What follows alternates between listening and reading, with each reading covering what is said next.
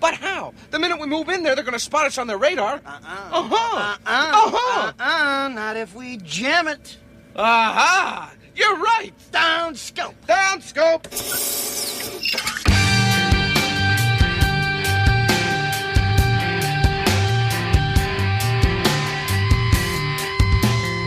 Grimerica. So you have that responsibility to try to create an ongoing positive group experience by keeping the positivity going with the personnel that you invite in.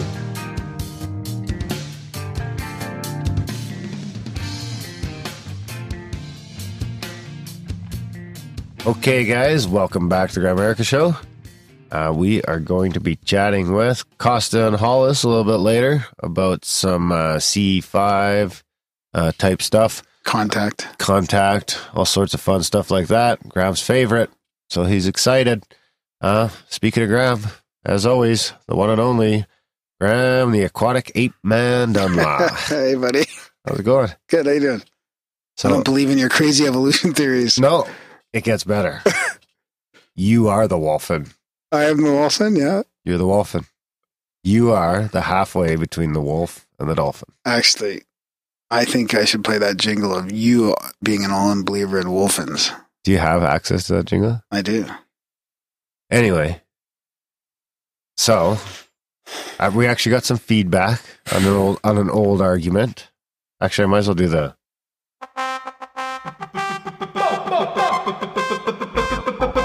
Bingo, bango, social media jingle. Don't forget to rate, comment, and or subscribe to the Grimerica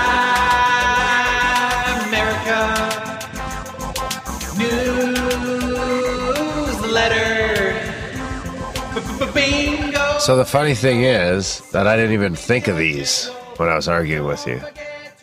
But Buster has commented on the YouTubes and said face-to-face sex, control over breathing, nostrils that point backwards when swimming, humans are partially aquatic. Now, if you think about all those points... Face-to-face sex? What? Yeah. What does that mean? What other fucking mammal has face-to-face sex that doesn't swim in the ocean? Oh my God, that's what you're going with? What other mammal has nostrils that point backwards while swimming? What does that mean? That doesn't mean anything.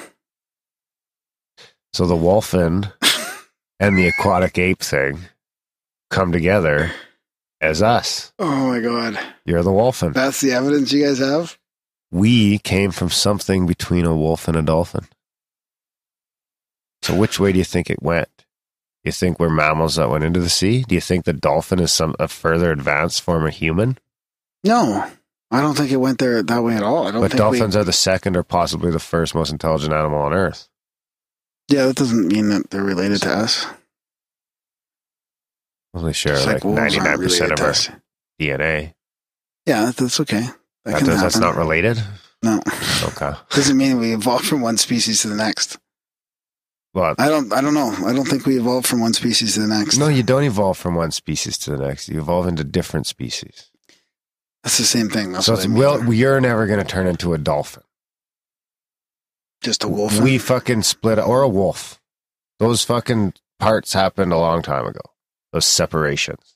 You have a cousin that's a wolf, and you have a cousin that's a dolphin. Fuck you. And Buster proved it. No, he didn't. He proved it good enough for me. We should do another aquatic ape episode of someone that isn't racist. Well, we're doing an Into Africa episode coming up. Oh, it's awesome. That's not aquatic ape. No, but it's evolutionary type thing. It's not us coming from apes as much as where we started from and how we ended up in Africa. I still think the aquatic ape. I think that's the one. Well, I had the and wolfen it gels jingle. nicely with the wolfen. Yeah. Did you have the wolfen jingle? Yeah, but then I've lost it. You lost Yeah. it? How'd you lose it? Well, I saved it to our shared folders and stuff, and it's not there. So forget it. So as long as we're in the social media section, I don't get this one from Yoni. So it was Oh yeah, it was on Grimerica Talks Fukushima. So I love Dana. The feeling is inverse to the feelings that come up about Fukushima and the fuckheads around us. If you guys are getting good feedback or really bold, or feel really bold, as you should, there's also Kevin Blanche in San Diego. Kevin also posts very regular since Fukin Day 1. Another extraordinary, brave, determined man. Him and Dana, Christina Consolo, a.k.a. Rad Chick, and Lauren Morit. That's it. Everybody else is in it for fun and profit. Check Cliff High back writings about structured water. He links to the tool to make it. Very Crizap audio. Oh, Grimericanos. Cliff High on structured water? So then I asked whose audio it was, whose audio was bad. And he said, your audio, dude. Orsprung Dirch Technic or something. Grimericano audio, always being superb. Content stellar. No German car can match it, but a late 80s Ford truck can. So, Joni, I have no fucking idea what any of that means. You're going to have to... I thought he said our audio was good, but then I thought he said our audio was bad. Then he's saying audio. I don't know. I'm lost. Audio, audio, because he's German. Audio. Is he German? Maybe. I don't know. I need him to explain that comment to me anyway. Yeah, Joni, please explain. Maybe I should play a jingle. No, hang on. Because I love him. Sincerely, Darren. P.S. Take the shot. That's hilarious.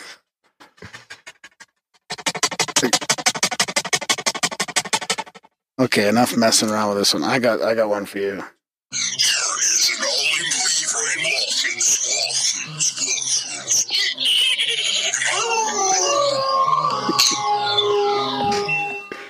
James made that one? Yeah. Fuck you, James. Only believer in wolfins. I am. I guess I am. I'm going to have an aquatic ape guy on the show to prove me right, too. Let's do it. I actually have our first SpeakPipe message, and I think we pay like fucking $8 a month for SpeakPipe, and we get like one message a year. What is it? I think it's Is it speakpipe.com/Grimerica? I don't know, but I think it's in the show notes. We should make a pretty link for that. So it should just be like Grimerica.ca/talk or call. Okay, let's play rant. The fucking the voicemails from Felix too. So this could be anything. I haven't listened to it yet. Oh boy.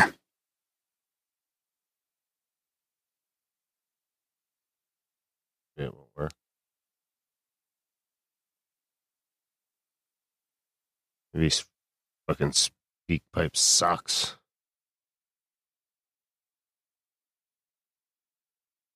Yeah. This is Grant's bio-tinkering segment. Put some butter in your coffee and go and do some hot yoga.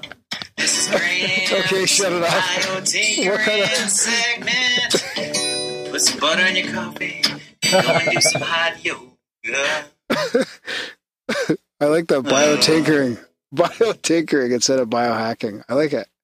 It's the new bio. Insta Jingles Incorporated. Thought I'd send you guys a Insta Jingle. SpeakPipe. Cheers. Grimerica rocks. Thanks, Felix. You need a de-esser or a pop filter. Thanks, buddy. That was awesome. That was a good one on the fly. Well, I think we coined bio-tinkering last episode. Yeah, you did, I think. Because I don't think you're quite a biohacker. No. That's why I was admitting it. I don't really like that label. I'm just playing around. Tinkering. Trying to get healthy. I succumb. Yeah. I actually do the tense help a lot when I'm sick like that. The what? The tense. You take like a towel and put it over your head with some boiling water. Some essential oils in there, like some eucalyptus or something. Oh, I've never done that one. No, I've never done that one. It's hard to do it for more than like 3 breaths. Mm-hmm. And then you do it for a bit and you got to take a bit, but it fucking really clears you out. I'll probably do one tonight before bed. Yeah, you should because you're a little stuffy. Oh, been a hell of a week. Yeah. So, Normally we ramble on like this. People can fast forward to the interview if you want, but I've got some UFO stuff lined up for this special CE5 chat with Hollis and Kosta. You do? Yeah, I got a blog, an old blog from Grimerica to read. It's just a short one. Then I got a sighting. Is it one of your blogs? No. And then I got a couple of UFO quotes lined up. Couple. Sweet. Yeah. What do you want to start with? Why don't we start with support? Sure. Check out grimerica.ca/support and sign up for something. Or, well, you don't have to, but you can check it out anyway. Maybe you can like window shop. And you got a monthly plan there, anything from $1 a month to $30 a month. You can do one-time donations, spamgram. We vowed to not have ads and sponsorship and all that, so we've totally gone away from that, right? Yeah, we've crossed that road. Yeah. Crossed that bridge. And so now we're just relying on you guys to bail us out. Yeah. But yeah, check out grimerica.ca/support, guys, and we'll keep giving you this shit for free. Yep. And there's a bunch of ways you can help with the show for free. All in the show notes. There's a whole list, the doobie-doobie-doo list. 9 out of the 10 ways to help the show are free. Oh, and there's a chat too. By the way, people in the chat need to get avatars. Give you 2 weeks. 2 weeks, you don't have an avatar, fucking out. Darren's seeing too many letters in the chat. It's too hard. There's like 6 A's, there's a couple of P's. I don't know who the fuck's who anymore. So You kicked out the wrong Graham once. I kicked out the wrong Graham. Which wasn't... Sorry, Gainer. And it took me a couple days to realize it too. Sorry, bud. Trying to be all tough in the chat room. So we didn't even explain that. So there's a Google Hangout now. There's a link in the show notes. Do you know what the link is off the top of your head? America.ca/hangout. Oh, so okay, and it's just a chat room with everybody. It's a perpetual chat room. Yes, it's a perpetual chat room. Maybe because there's over 100 people in there now. Yeah, it's kind of fun. So it's basically Graham and I are in there. Well, we're probably each of us checking once or twice a day anyway. Yeah, just trying to pop in a little bit, but not much. But, it's hard to keep up. We don't need to be there. There's like 100 cool people in there that are having crazy conversations. Yeah, it's awesome. It honestly seems almost 24/7. Yeah, there's some good shit. If we get another 100 people in there, that'll be a 24/7 fucking gong show. That's some good shit in there. If we get to 500, we'll make a Mastodon. That's a problem. Maybe less. Like 250 would go to Mastodon. Yeah. 250 or somewhere in there. Well, there's enough people in the chat room that it seems worth it. Yeah. Because I think it's going to take me like the better part of a weekend to figure the fucking thing out. Yeah. Or one of you fucks already knows how to do it. And you spam Graham. All right. No, you're the tech guy. They should spam you. Yeah, they should spam me. You should probably spam if it's me. Mastodon stuff. Dude's name's Dude's name's Ben's out there. Dude's name's Ben's. All right. So you want to hear a UFO quote, or do you want me to talk about some listeners' experience and stuff? No chemtrail shit? No, we're not doing a geoengineering segment today. Okay, let's. Unless you want to do your second part of your dare rant. Your rant about vaccines. You want to get into that now? I'll get into that later. Okay. You go first. Okay. Let's do this one. Profound UFO quote of the week. This is our very first jingle. Was it the first jingle? Gitmo Yoho. I like it. It took us like 3 months to figure out it was you talking in it. Yeah. This is the profound UFO quote of the week. I got 2 little guys here. UFOs defy worldly logic. The human mind cannot begin to comprehend UFO characteristics. Their propulsion, their sudden appearance, their disappearance, their great speeds, their silence, their maneuverable, their apparent anti-gravity, and their changing shapes. Now that was from Earl of Kimberley, House of Lords debate on unidentified flying objects, January 18th, 1979. I got another one from the House of Lords here, too. 79? Yeah. Oh, it's older than I am. Many men have seen them, UFOs, and have not been mistaken. Who are we to doubt their word? Only a few weeks ago, a Palermo policeman photographed one, and 4 Italian Navy officers saw a 300-foot-long fiery craft rising from the sea and disappearing into the sky. Why should these men of law enforcement and defense lie? That was Lord Rankeleur, member of House of Lords. 2 members of the House of Lords? Yeah. Well, no, one was a member of the House of Lords. The other one was an Earl of Kimberley in a House of Lords debate. So both of them Brits. Yeah, that's special for the UK posse. You know, that's probably Americans spying on her. Yeah, maybe. Oops. Uh-oh. What happens when you hit play all? Nothing, apparently. All right, so this is a sighting from our I might have read this already, and if we do, that's okay. I'll just do it again. And sorry for the person who it's this from our blog, Altrusian Grace, and it's called Saturday Nights All Right for Sightings. Ah, he's a writer. This past Saturday night, February 18th, my wife and I spotted a glowing red object rapidly ascend into the northeast sky. I watched it, thinking it was a plane, but it stopped in midair for a few seconds and then reversed direction. It hovered around and repeated similar maneuvers. I ran inside to grab the video camera and the orb was still there, but to my disappointment, I could not get it on the viewfinder because it was too dark. Watching this thing made the hairs go up on my neck, even though the skeptical side of me was thinking this could be a drone. I tried to signal it with my lighter, but did not receive any return communication as it descended beyond the tree line. I tried doing some research into drones that looked like red glowing orbs, but nothing really came close. Next time, I'll be ready with my night vision viewer in order to get some good footage. How come you don't have a night vision viewer? One of our group in the CE5s has one. Does he? Yeah. You should borrow it. I think, yeah. Yeah, it's not, I don't know. I want a really good one, which a few $1,000s is too expensive. I'd like a really good one where you can see like all the stuff up there. Like I've looked through some of them that aren't really what you'd expect. Can you get ones that are binoculars too? Yeah. And you could probably see lots of satellites and shit. Yeah. Yeah. That'd be cool. Totally. So I got another one here. This is from Ryan. We met him at the cabin. Ryan? Crazy Ryan? Yeah. Dear white people. Get your shit together. You'll have to listen to the cabin app for that one. So would you want to mention the cabin that? App? Yeah, the cabin episode is an episode we didn't release in our normal feed because it was a little crazy. And drunk. And we didn't want new people. A lot of edibles. Yeah, we didn't want new people coming in and going, what the fuck is this? So you can get it by signing up to the newsletter, and Justin will.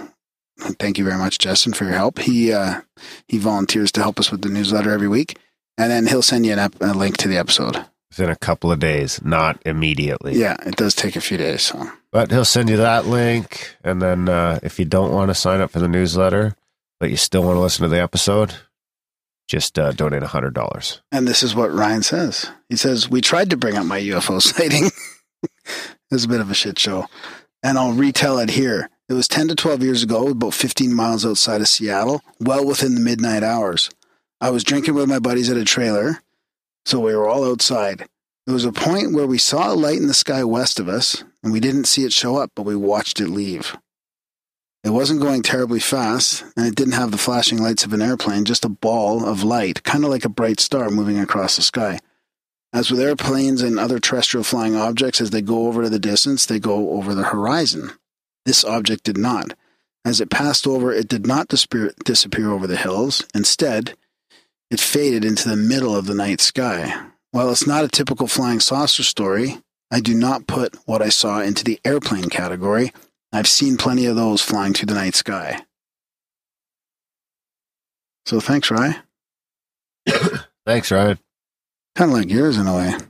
Reminds me. A bunch of guys doing stuff. Looking up at the sky, seeing a star-like object flying in a weird way. It was like daytime, though. Yours was? It was like 4 or 5 o'clock. No, I thought yours was dusk. No, it was still sunny in most of my backyard. You're changing your story. That's a sign that it's a lie. It was sunny in most of my backyard, except the sun was behind the house. Oh, okay. So it wasn't shining on me. I don't know, it didn't really stick with me. Wasn't as profound as yours, clearly. No. Didn't you have a trip report too? Well, I'm going to say I've got a bunch of trip reports. I'm going to You're save going to them. lose it again. I'm going to save You're them. gonna lose No, it. I got it. Did you copy and paste I emailed it to Graham. Oh, there I you go. emailed it to myself. All right. So, but I do have a little mini synchronicity here. Ooh, which jingle?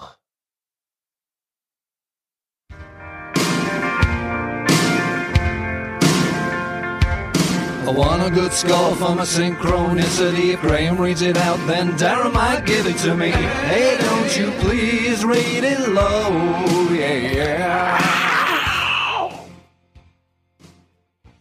This is the angel synchronicity. That was kind of appropriate for the show as well. Brand new listener here. Gordon White introduced me. Thanks, Gordon. Welcome. This is from Patricia. Here's a little synchro that happened last night. I was at home, waiting to go to the airport to pick up my sister, who is due to arrive in at 11. I like to use my time wisely, so I listened to the most of the Angel podcast. Very interesting and enjoyable. Then, off to the airport I went, only to find out the flight had been delayed 45 minutes. Seeing as it was late and I was tired, I went to the ATM to take out some money to buy a coffee. As I took my money out, a message popped up. Raphael's bank will not charge you for this transaction. I purchased my Americano and sat down outside the nearest ball called the Angels Share. Short and sweet, but pretty good all the same. Looking forward to listening to more episodes. Angel-filled night. Is Raphael an angel? Yeah. Okay. I don't know. I thought he was a Ninja Turtle. I thought all the Ninja Turtles were named after famous I think he's one of the painters. 4 archangels. Like Michael? Yeah. Raphael. Don't say Donatello.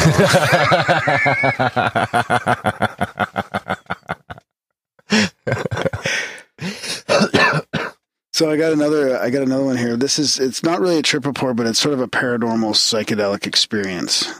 And then I'll leave it at that. And now another edition of the Grimerica goodies by the people, for the people. It's a bit long, so put your phone away.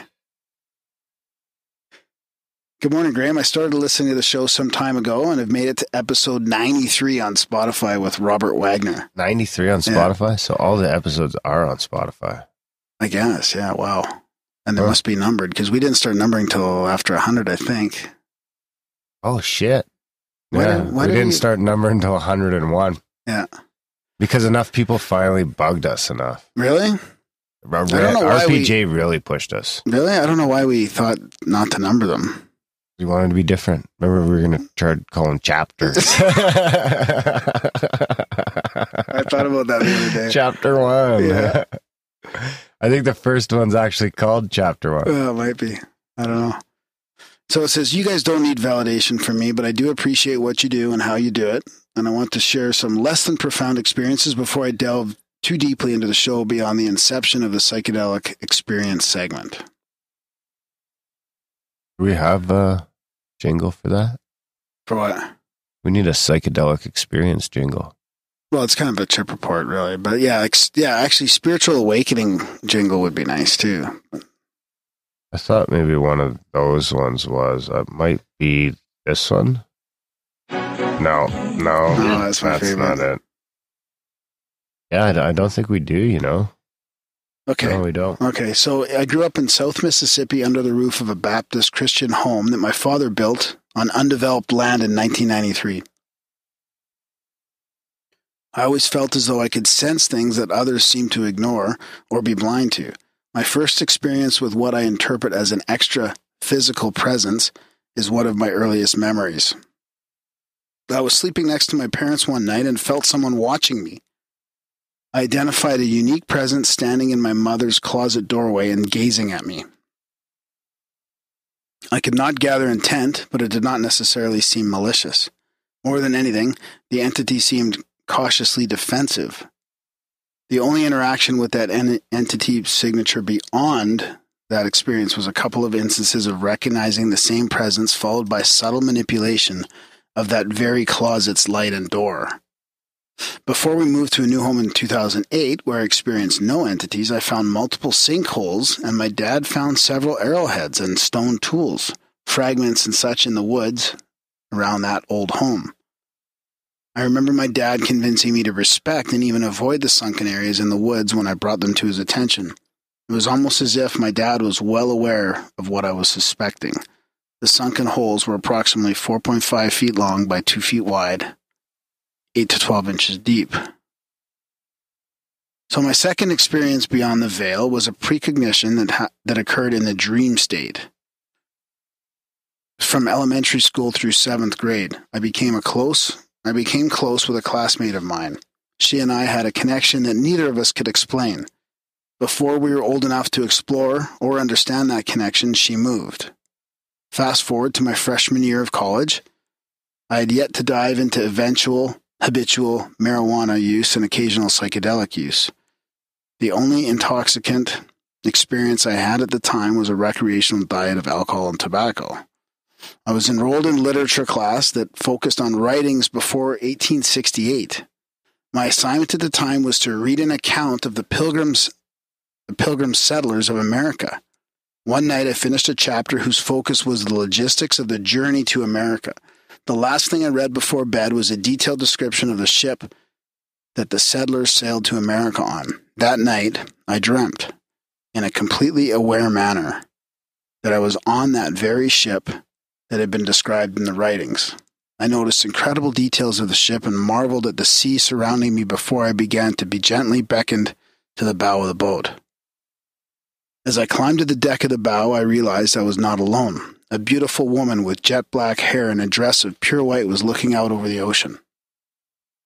As I approached her, I became aware that I knew her. I didn't know that if it was my former classmate until she turned to face me with a loving yet unbroken smile. No, yet heartbroken smile. I woke up to a phone call as the mist from the ocean sprayed her face. I answered the phone with my mother on the line. She told me that I should know that my former classmate and friend had drowned the night before. Jesus.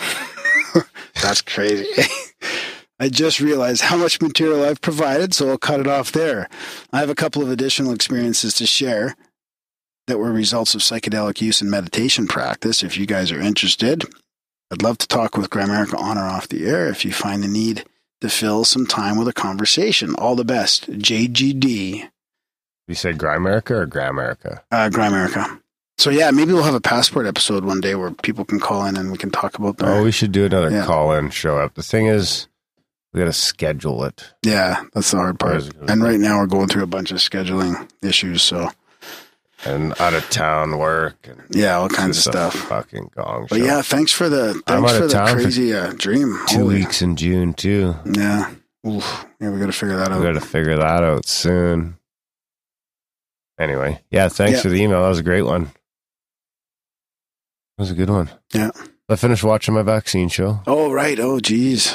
How you I thought it was just happening this week, or no? Yeah, it was like 7 days. 7 days? 7 days, yeah. But it's over now. Is it? It's been the 7th day. So you watched all 7 the 7th in a row? one, I think, is available till it wouldn't be available anymore. So we're talking about what you Dan had to was watch them every ranting day. about last episode. Yeah. Yeah. Well, I mean, it's not, I've had the feelings, obviously, since I had children. But, yeah. I just don't talk about it. Well, we had Rappaport on years ago, right? And we got quite a bit of blowback, and we were pretty fresh then at getting blowback. Yeah. And it's just, I don't like to hear people say shit about my kids and shit either, so I just don't like to talk about it on the show. Yeah. Yeah. It's getting to the point now that it's just disgusting, and right now the CDC has another 140 fucking vaccines in the pipeline. Yeah, but we did talk about another one too. Vaccines, some autism show we did once. I think there was another one we did. Oh, we did. Yeah, you're right. But that one was different, I think. Yeah. So what were you saying? So the CDC, you said? What was I saying? The CDC's got another 140 vaccines in the pipeline right now. So, and you wonder what it's quite fucking feasible. They're saying that right now. The next step is that they're gonna roll out adult vaccinations. So when they slid in Obamacare, they also slid in a new box on everyone's health form. So when they slid in Obamacare and everything, everyone had to buy this new little machine for all the data collection, right? And they were going to be like 40 or 50 grand a piece. And you had to have one for every doctor on your staff. And so it was going to cost a lot of money. But the government just decided they would pay for all of them. Now the government has access to all the data. And now, so starting in 2016, a new box on the checklist of your new Obamacare fucking federally tracked medical records. Digital records. Digital that are probably records. Not very safe. Well, and the government's watching anyway. And now immunization, or vaccination, whatever status is on there. So it looks like, they're going to roll out so that they're giving us vaccinations from fucking birth till death.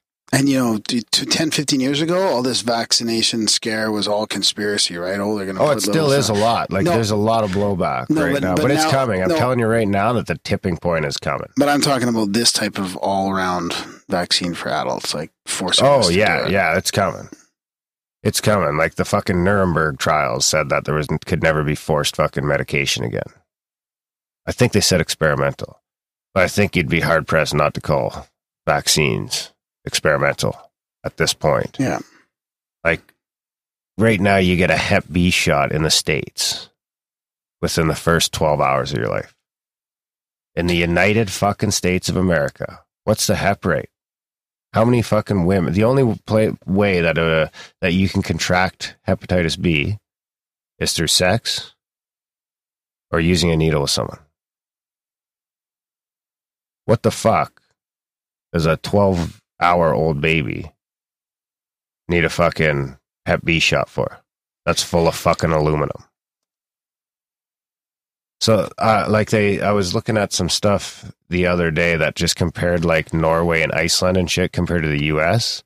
Because Norway and Iceland have like the best infant mortality rates in the world. So the U.S. with all its vaccines, they should probably be the healthiest country on earth, you would think. But their infant mortality rate is like 35th in the world.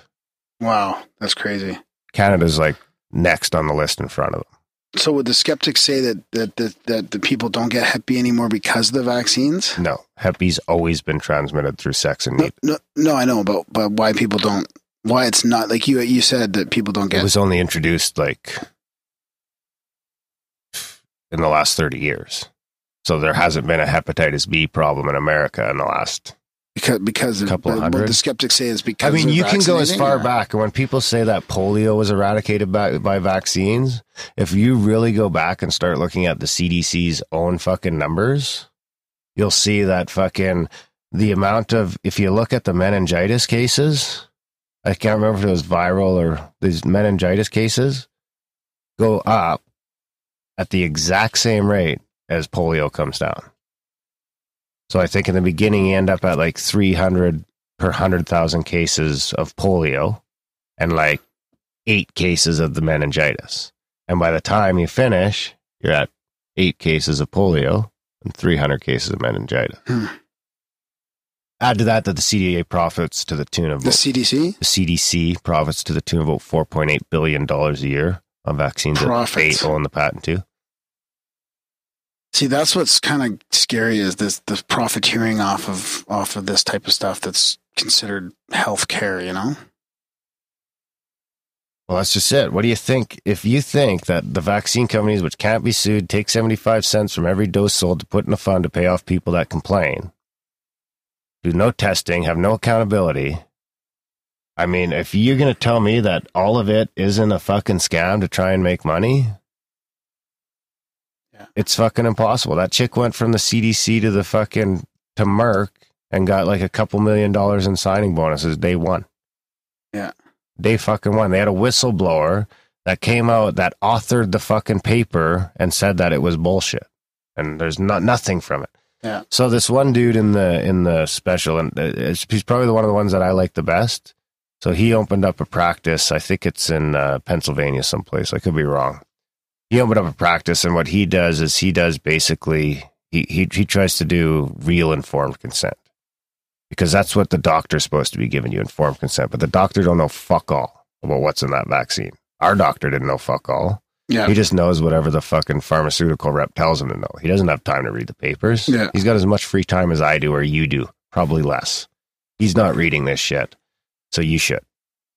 I lost my train of thought there. Well, you're talking about the informed consent. Oh yeah, so he's opened up this place in Pennsylvania that he'll do actual informed consent. So this is a pediatrician, and there's a lot of pediatricians in the States right now that if you say no vaccines, they'll just kick you out. They won't have it. So, but he's opened up this one, and he basically does informed consent. So he'll tell you everything fucking he does, and he'll vaccinate however you want. If you want to do the full schedule, he'll do it. If you want to do no vaccines, he'll do it. But he's come up with his own way. So his own way cuts the amount of shots in the first year in half. I think now I'd have to double check, but I think even that is still from some fucking like 40 to 20 or something like that. Because when he's going through it, it's still a lot. So he doesn't give any shots the first day. He doesn't give any shots, I don't think, for a month.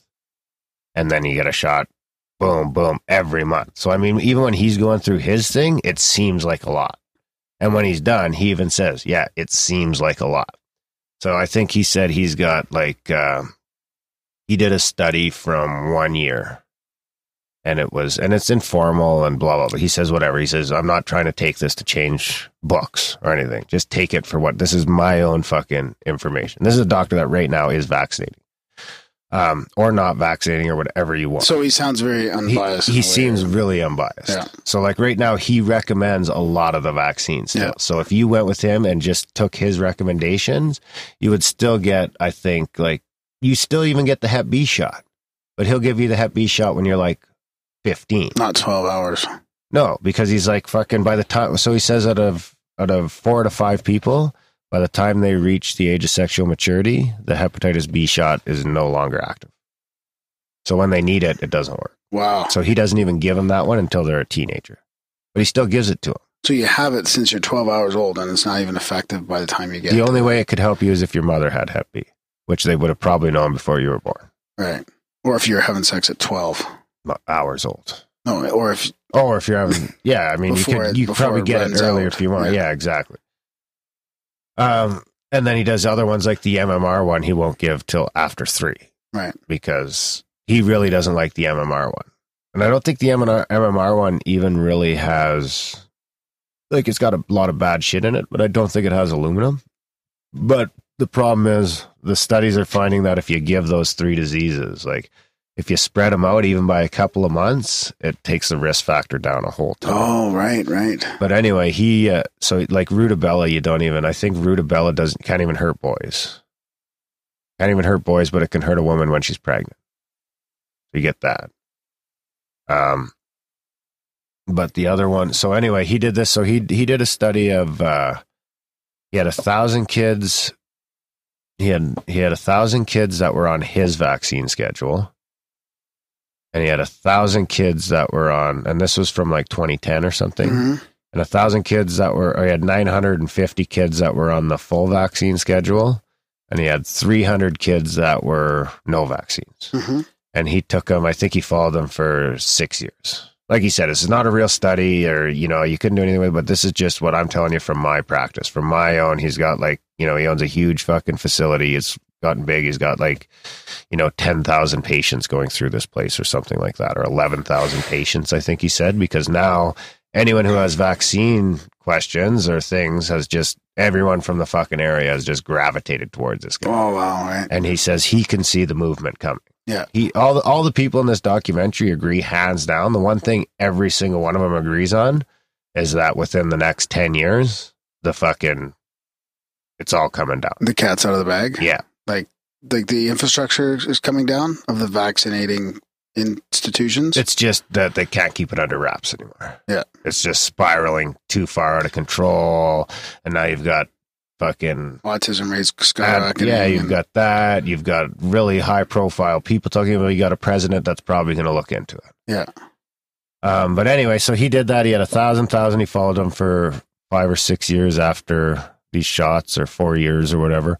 So anyway, the 1,000 kids that went by his vaccine schedule, mm-hmm. no autism. Unvaccinated kids, 0 autism. 950 kids, 15 cases of that did Wow. the full vaccine schedule, 15 cases of autism, which Wow. works out to almost exactly 1 in 60, which is the national fucking autism rate. Wow. So he said, not only that, he took it further and said that sure, the kids that got his lower vaccine schedule, none of them got autism. He said by a fucking mile, the 278 kids that had no vaccines were the healthiest kids in his practice. Wow. They were there the least, they were sick the least, and they had the least problems. Wow. Because they had robust and healthy immune systems Yeah. that were formed naturally. The way Wow. they're supposed to be. Yeah. The way the fucking... I mean, I posted that fucking quote from fucking... Lots of F-bombs. Oh. From War of the Worlds. Yeah. In the chat room where he talks about how mankind earned our right to exist on this planet through billions and billions and billions of deaths. Right. You know, that's why I said that I would argue that, you know, people that died of smallpox and shit never died in vain. They died fucking immunizing the future. Now, people that get autism from a fucking shot doesn't seem like Well, a real progress No. for anything. but it's not just that, not the autism part. It's all this other stuff that could happen, right? Like you're Well, not like just you're the saying that autism is it's the just- worst case scenario. Yeah, They're yeah. saying that right now it Well, looks death like is your probably the worst case, but- autoimmune and all this other Yeah. shit is fucking. It's you- pl- it's playing a I part think in all one of the big ones is prostate cancer. Yeah. It's like prostate cancer is now being linked back to some old fucking thing, and it's just like because it could be dementia, could be schizophrenia, all this fucking shit. I mean, it's tough because you've got the food that's The chemicals, all GMOs the- and your the underarm deodorant, chemicals like- and the paints and the Oh, lately I've been even thinking, why even put aftershave on? Like I don't even want to put anything on. Now I'm just ultra aware of all the shit that's. But and that I mean they're that's giving something I've felt my whole life is that it just from the time I was in high school, like the 1 year I got, and then by the end I wasn't wanting them anymore. You know what I mean? It just seemed crazy to me to be getting shots. Like I don't know how did we come to a point that you needed shots to survive on the fucking planet? Yeah. 70 of them Yeah, that's a lot. in 3 years. So what? Why is it? How much? I don't think it was that bad when I was a kid. No, it wasn't close to that bad. It's 69 shots right now. It started really ramping up in the 90s. Wow. Yeah. Now it's 69 shots, 69 to 72 shots in the first 3 years of life. Half of which have aluminum. Most of which are grown in rat brains and have fecal matter and aborted fucking fecal tissue. And if you ask, they'll show you the ingredients. Yeah. They have to. Yeah. And I'm not saying anything. Like the one thing I'll say is that you kids could be vaccinated, unvaccinated. I don't give a fuck. They can come play with my kids any day. I don't care. I think it's a choice that everyone needs to make because, I mean, God forbid something terrible happens. You're going to have to live with that decision too, right? Yeah. It could bite you in the ass, but I don't know. I think I'd sleep better. You know, I'd rather keep my kids healthy and A natural way. natural way than, you know, God forbid something else happens down the road and you wonder if it was a shot from 20 years ago. Or God forbid you're one of these people that walk out and swear that it happened fucking instantly. Yeah. No, I'm done. I'll leave it alone. I've actually talked to Ty. I'm going to try and get him probably on the show in the next couple months. That'd be great. Yeah. But I'm actually going to start watching the next one now. His old one from like 5 years ago. The Truth About Cancer. Oh, really? Yeah. Wow. Yeah, that could be another big rant. Well, I don't know. Cancer, I still think that cancer is the combination of a lot of fucked up shit that we're doing. Yeah. And I still think that the best way is, you know, it seems like the people that have the most luck, the conventional system works sometimes, but it seems like the people that have the most luck are the people that go on like the raw, vegan, juice cleanse, no processed, no sugar, none of that crap. Yeah. Seems to be the best route, or at least you should be doing that Or at along least you have with a chance. You should be doing you that should as be, well. So you should that be it doing that doesn't along feed with the whatever cancer. else Yeah. you're doing, because sugar Yeah. feeds it. Yeah. Sugar feeds it. And then, like, I heard a lot of people having success with doing like 40 or 50-day juice cleanses. So what's that? You just drink juice all the time? Like you can't eat at all? You don't just eat it all all. juice? It's all juice. My friend Mike from Vancouver is going on the cleanse, the master cleanse. Is it master cleanse with just cayenne syrup and I don't know. lemon or Spud does whatever? like 3-day ones. And he's going to go on he's going to go on a 2-week one. He's going to biohack. We got to talk about that in one of our coming shows. He's going to biohack enlightenment. You missed that. You missed it. No, I didn't. I was just looking at the CDC is a for-profit corporation listed on Dun & Bradstreet with a mission and vision, as stated on their website, that the CDC works to protect America from health, safety, and security threats, both foreign and in the U.S. As a health practitioner agency, the CDC is supposed to save lives and conduct critical science. Blah, blah, blah. All just a bunch of fucking pharmaceutical reps. Yeah. Right Well, I on. think it's across the board, right? The FDA, all of them. Yeah. All of them are. You got to EPA. kick them all out. Kick them all out and start fresh. Yeah. It's pretty big, bold statement there. Yeah. Everybody out.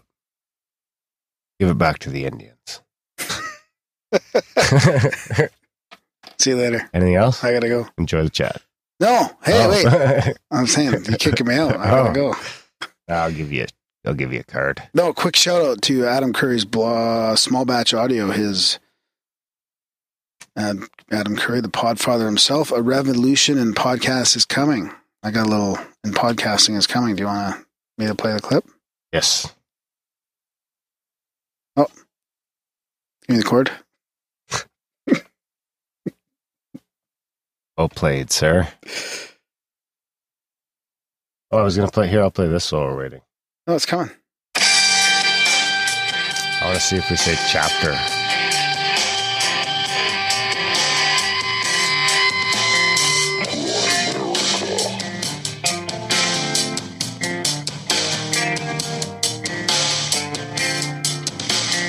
This week on the Grimerica Show, the guys chat with Ephraim Palermo of PalermoProject.com.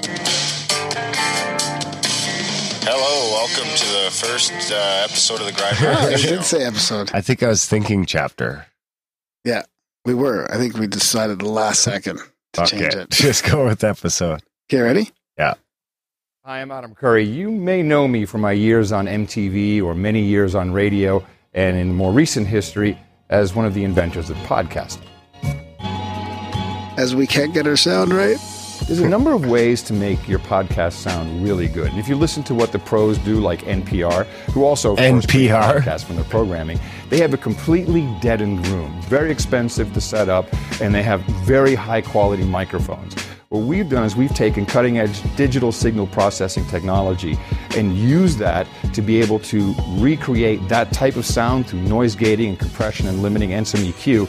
Really, when you put the two next to each other, it's almost exactly the same. Right on. So I'll put a link to that in the show notes. He's got a Kickstarter starting soon. So I think this is like a sneak peek into it. I think he's probably marketing a little bit before the Kickstarter actually comes out. Oh, yeah. We should probably grab one of those. Yeah, definitely. We'll donate to the thing for sure. Yeah, it'll be good for traveling. Yeah. That's the travel device. Yeah, because right now with traveling, we got a bunch of different options. But you should have seen us on the road trip trying to get, oh my God, we had like 3 different setups trying to get it broke working. 2 cords. We had mics hanging from the... We broke 2 cords. Yeah. America.ca/support. Yeah. All right, guys. Thanks for hanging out with us. Anything else? Yeah, I think that's about it. Let me just check here quickly. Because I hate leaving and getting home and then realizing I forgot to mention stuff on the show. No, that's it. Check out all the links in the show notes. Enjoy this great chat with Hollis and Kosta.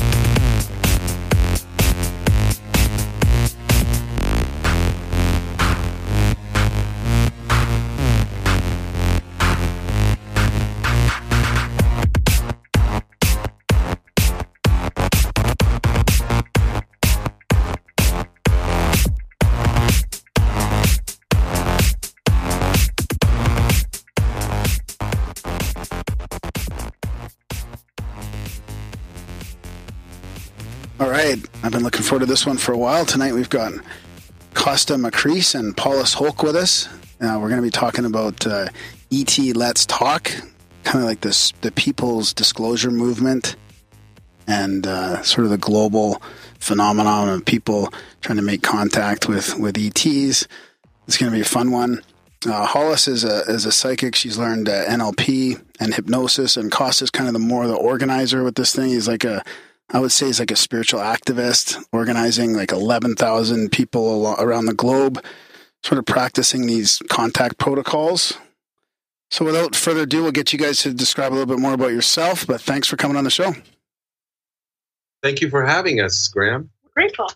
Happy to be here.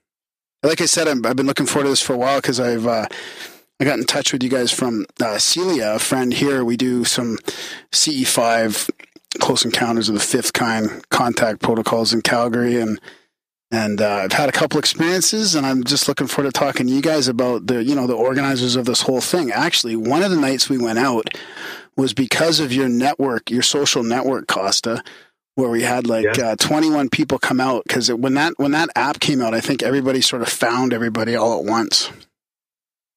Awesome. Yeah, that's great. We have a map on the website that connects people. It's a joy when that happens, because people really a lot of times feel alone, and when they can find company, especially physical company, like in their neighborhood, in their city, where they can meet up, it's powerful, and they're very happy. Yeah, that was good. I mean, we talk about it on the show quite a bit because I go out there every once in a while, and Darren makes fun of my CE5 practice, we call it, because sometimes we don't even go outside. We just, get it together as a group and we meditate. And, what's it been like organizing this many people across the world? Because, I mean, I've known lots of people that have had strange experiences, and I've seen a couple things myself that I want to run by you guys later. But what's it like organizing this many people? And have you seen a lot of positive feedback and experiences from people? Yes, to all of that. Were it not for the internet, this kind of organization just could not happen. So as far as like the physical infrastructure aspect of it, I'm on social media, there's email, there's those kinds of communications that link us. And so people find out about the ET Let's Talk community, via social media and search engines and all that. And they come to me, and when you ask me what it's like, it's wonderful, because by one way or another, whether it's a message on social media or an email, they introduce themselves or they register on the website, and they can always email me, and I find out a little bit about them. I try to help them along, answer questions, and then they refer their friends. So I don't have a huge advertising budget or anything. This is really word of mouth. And since 2012, when ETLetsTalk.com was founded, it's been pretty much word of mouth that has gotten us to about 11,000 members now, making daily, weekly, and monthly contact. So the organization of it is wonderful. It's what keeps me going and keeps the community growing and connects people with each other too, because we're human beings, we're social creatures, and we like to get together in groups and have friends. And believe me, this is the kind of topic where you don't really find someone often next door that's interested in it. And so when you do find someone that's nearby or on the other end of a laptop halfway around the world, you instantly have something in common and have some camaraderie and some support there. Yeah. So that's the short story of it. Yeah, definitely. Urge everybody who's listening to this, go to ET Let's Talk, check out the map. Sorry, ETLetsTalk.com, and check out the map and see if you have a potential friend near you with whom to do contact work. It's way more fun with friends. Yeah, that's a great idea. Where's the map? If you're on ETLetsTalk.com, then how do you find the map from there? I'm actually on there right now. Oh, I see. If you're a free member and you can just join for free with a quick profile, there are links there that say CE5 member map, and you can click through from the member homepage, and it displays like a map with display markers on it in different cities and stuff all over the world, and you can click on those and get the contact information of people. that's how it works. Oh, great. Perfect. Okay, cool. So can you describe, before we get into your background, about how you guys sort of got into this, which I definitely want to do. Celia, our friend here in Calgary, mentioned to me that we should definitely get Hollis's interesting part of the experience on how you guys sort of connected on this.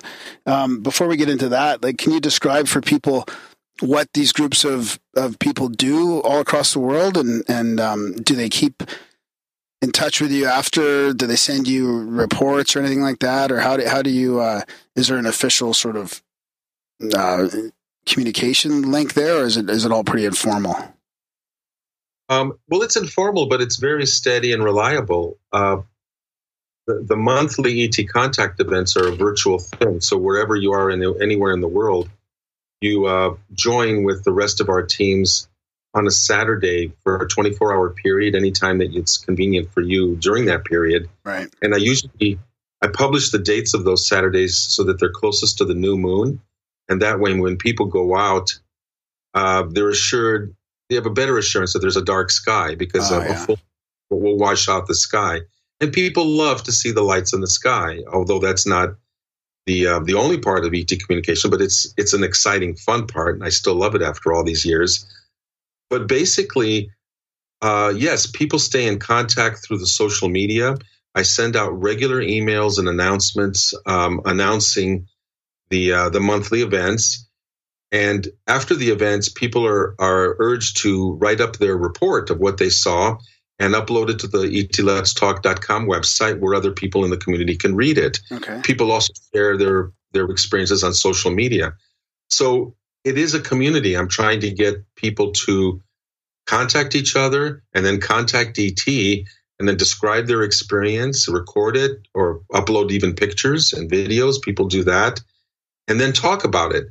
Because the basic thing is that I've tried to make this community a safe place where people can tell their stories. Yeah.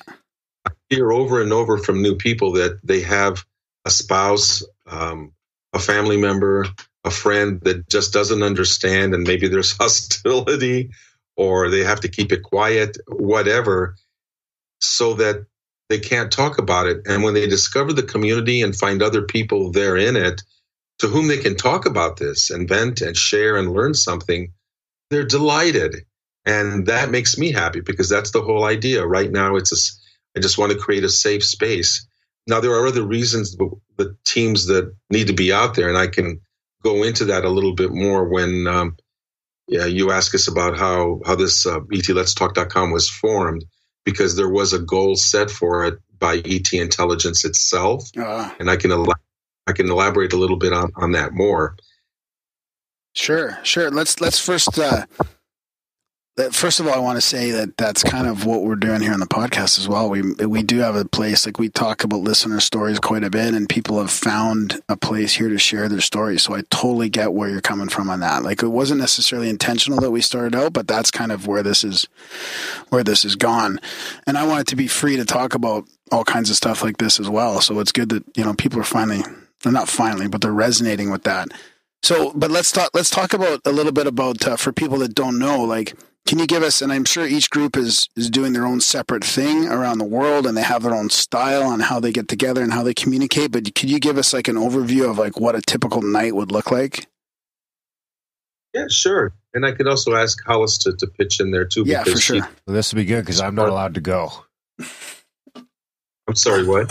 This will be good because Graham doesn't let me go. No, actually, that can be part of the question, is if somebody's really negative and overly skeptical, should you let them into the group? Well, it's a problem. And you have to be aware of that, because the whole idea behind making the contact is a group coherence. And that means a coherence in your visualization, right? And why there, your intentions, your perspective, how you're approaching ET. And if there's one or more members of a group that isn't coherent, who's, let's say, someone who has a lot of fear that they may or may not acknowledge or may not have told you about, but anyway has fear or extreme skepticism or hostility towards ET, it's not going to work. And group leaders have wrestled with this, and some of them are very diligent about filtering people before they allow them in a group, interviewing them, asking questions, and others are not. They just allow someone in, and then when they have a bad experience that nothing happens, they sit there and they look back on it and go, well, what could have happened? And then they realize that a certain person that was new did have some negativities. And that has definitely happened to us in our local group here. Wow. And I guess there's also fear, unconscious fear too. People may not think they're afraid, but maybe there is a deeper level. Yes. And in my own story, I had fear too. So I'm not condemning people who feel that way. I've been down that road and am sympathetic. But having said that, if someone does come with fear or other negativity, I and many others who are group leaders want to know about that, because you can say, bless you, go off and work on yourself. And then when you feel you can, kind of match the openness and the loving heart that the rest of us are using, you're welcome to come back. But you have to be kind of really careful and protective of your group, because you have a responsibility to everyone else. If you're a group leader and you're letting in negative people, the whole group will suffer. Everyone goes out, sits out in the cold, and spends hours looking at the sky and nothing happens, right? So you have that responsibility to try to create an ongoing positive group experience by keeping the positivity going with the personnel that you invite in. Right on. So let's get into like what a typical night would look like then. Sure. Every group rolls its own and does it in a different way. I will say that on the website, on ETLetsTalk.com, there's a 7-step protocol procedure with a visualization and a meditation to make contact. And what I emphasize is that that people have an open, loving heart and be people of goodwill, welcoming ET. This is kind of like a knocking on the door and saying, howdy, neighbor.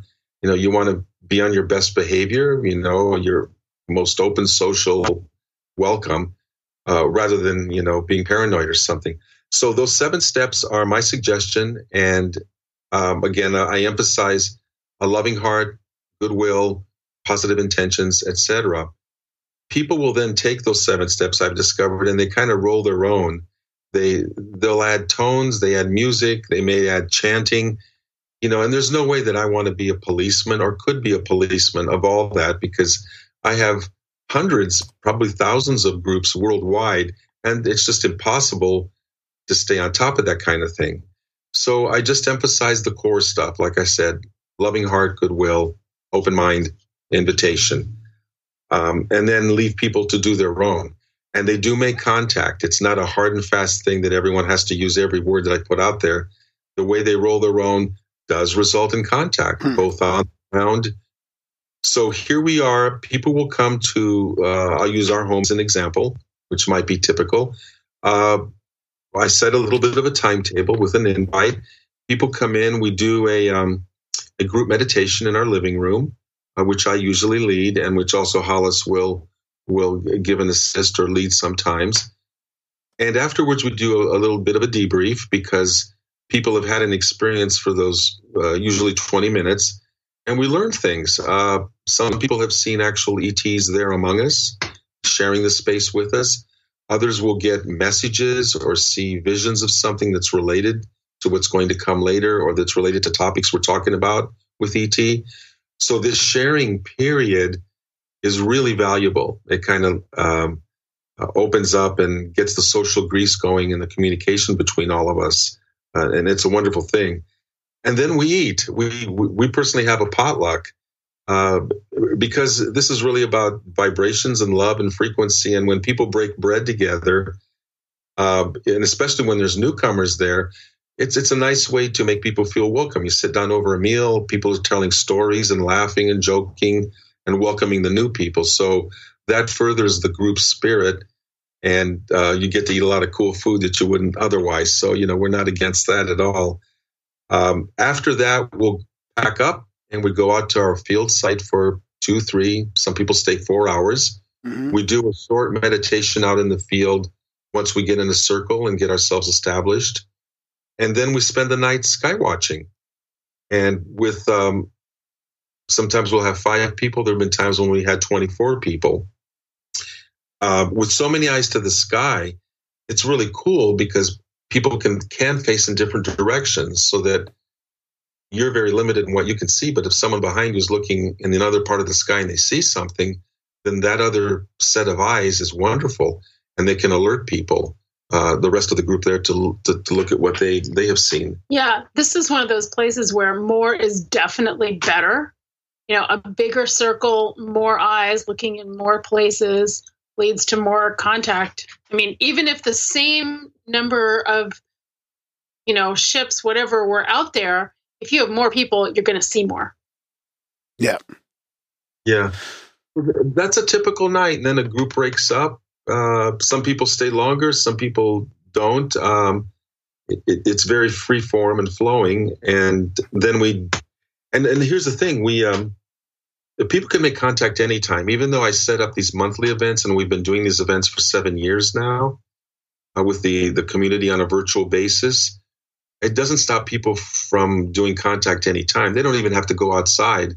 If they're into it for an evening with some friends, do it in your living room. You'll make contact. You'll get telepathic messages or lucid dreams or weird flickering of lights and answers to your questions. I mean, there's a million different creative ways that the ETs do find to communicate. And so people avail themselves of that. And like I said, they can do the contact anytime, daily, weekly, as often as they want. And I encourage that. And there are plenty of people who do it, if they live in a fairly dark area. Like we live in a very light polluted area, but there are plenty of people who will just go out in their backyard and have all kinds of experiences. My hometown was good for that.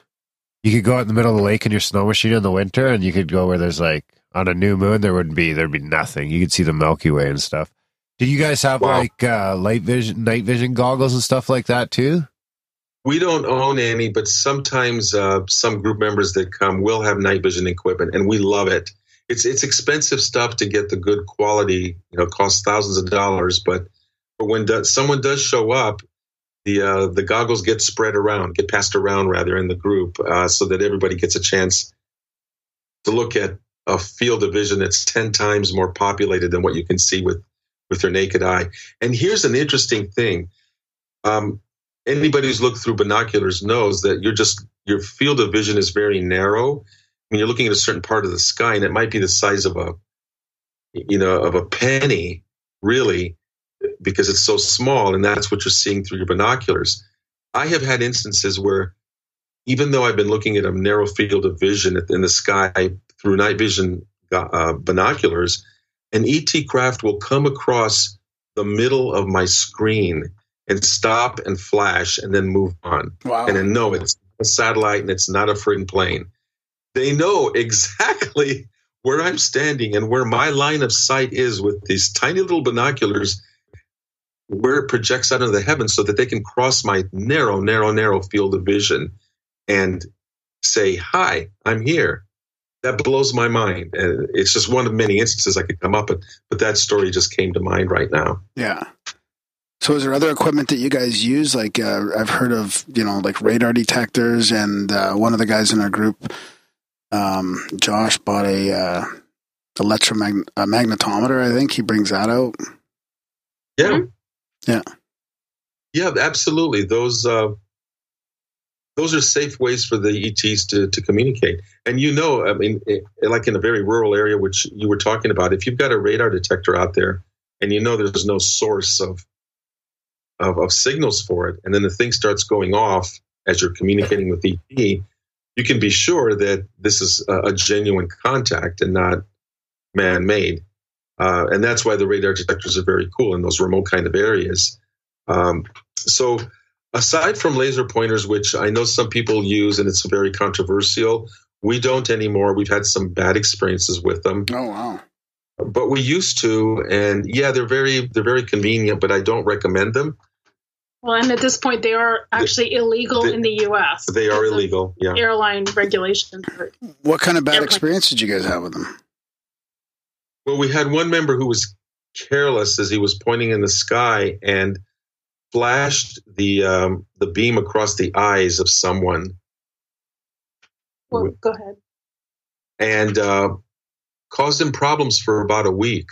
He did not lose his sight, but he did have problems, and that was just no. Yeah. There was another time when a member used it that there was a lot of sky activity because of an airline disaster that had occurred near us. And long story short, we wound up with a black helicopter over our house, as did another one of the members. And that was, it was totally innocent. Nobody was trying to do anything, but the use of a laser at the wrong times like that, even if you're being careful, you're not shining it at a plane, but even if you're being careful, bad things do happen. I just don't recommend them. And I know for every story I have, someone will come in and say, we've used these for years and it's been highly successful. Okay, what not? Knock yourselves out, but they are illegal. And there's other ways you can use to identify parts of the sky. And so we go with those. Yeah. So is there any other things that you've heard from people across the world that work better besides your basic sort of 7 steps or your protocols? Is there some other things that people have said bring them more success? Like whether it's bringing like singing bowls or didgeridoos out there or doing some other type of meditation or protocol? Is there anything that sticks out for you? Well, there's no comparison that's been made. That what you're asking is not a conversation anyone has had or any place where they go like, this is better or worse. Although I think it's legitimate to try to weigh things out. But, every group is different. And it's impossible with all the different methods that people do use to sit down and do some kind of comparison. You need some kind of metrics, like what constitutes a better experience for the people with the didgeridoo versus people with a singing bowl. I don't have the kind of time. I'm basically a staff of one. And to run those kinds of comparisons and try to get people involved is not the right use of or the possible use of my time. Yeah. No, I didn't mean like in a scientific way. I just meant in a general, like, anything stood out as far as like people going, hey, well, we've been having success with this or that, You know what? Okay. Thank you for clarifying that. I misunderstood the nuance of where you were with that. Yes, people will be enthusiastic and write me, and they will say, our group chanted this, used that other thing, used these tones, and they've been successful for us. And I go, that's great. Keep it up. If it keeps working, do it as long as it's harmless. Do what works for you. No two groups are the same. And they all can experiment and find out what works best. So I support people who have found a good way. Right on. So, do you guys want to get into a little bit of your backstory on how you guys met and how this whole thing came about? I mean, it's a fascinating topic for me, the people's disclosure movement, because obviously there's people all over the world that are more open to this than ever before, and they're getting together. And you guys have been a big part of this. Yeah, we hope to continue to be a big part. I founded the People's Disclosure Movement in 2010, and its basic premise is we're not waiting for governments or other institutions to tell us what we already know, which is, hey, ET is here. They've been here a long time, and we know it. We just don't believe it because we know it. And waiting for some authority to make an official pronouncement and make us feel good is, in my opinion, the wrong thing, because that gives the authority the power over you and make them active and you passive. So the whole idea is to turn this thing on its head with the People's Disclosure Movement and what I've been describing with the contact we're making, and that's go out, grab your lawn chair and a few friends, and take your power back and look in the sky, make your own communication, and then you become a knower, not a believer. And no authority can take that experience away from you. Oh, they will try, but they can't take that away from you. And once you've had your own experience, you can't be dissuaded from it. Especially if you've had an experience and somebody else has seen the same thing or heard the same thing, no amount of any government, any authority telling you otherwise is gonna sway you. you have to have your own experience. And that's what we can describe, because you asked us about our story, how we got here. Yeah. We had experiences that tipped us over the edge of this being a mere curiosity into, wow, yeah, I want to explore this more. This was cool. And many people I talk to in the community also have a tipping point experience or two, all different, all unique, but they all the same. So I'll let, I don't know, Hollis, you want to go first? Or? You need to start. Well, yeah, that's okay. Let me say, my deep background was, as a child growing up in the 60s in the Midwest, I was fascinated by astronomy, by science fiction, by the space program at the time. So I was all about space. I was not a spacey kid. I did very well, had my feet on the ground, but man, if it involved the stars and traveling there and learning about them and whatnot, I loved it. And I picked up my first UFO book. I don't know, I might have been 10, and was fascinated right away and went and read all of that I could. There wasn't a lot in the 60s like there is now. So fast forward many, many years. I want to do my background too. Okay. So as a kid, I was totally fascinated by the space program, in ways that little girls generally aren't. I listened to every launch that I could. When they eventually were televised, I watched them on TV. I had notebooks of clippings.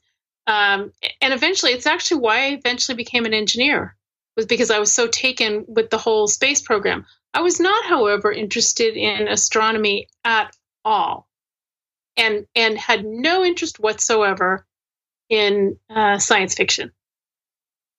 So, Hollis and I share a little bit of the space thing. And again, that was through NASA, which a lot of people don't like these days for different reasons. but back then, it pretty much ruled the roost, and the Mercury, the Gemini, the Apollo programs just ignited the imagination and in a way united the world that I don't think we've ever seen since then.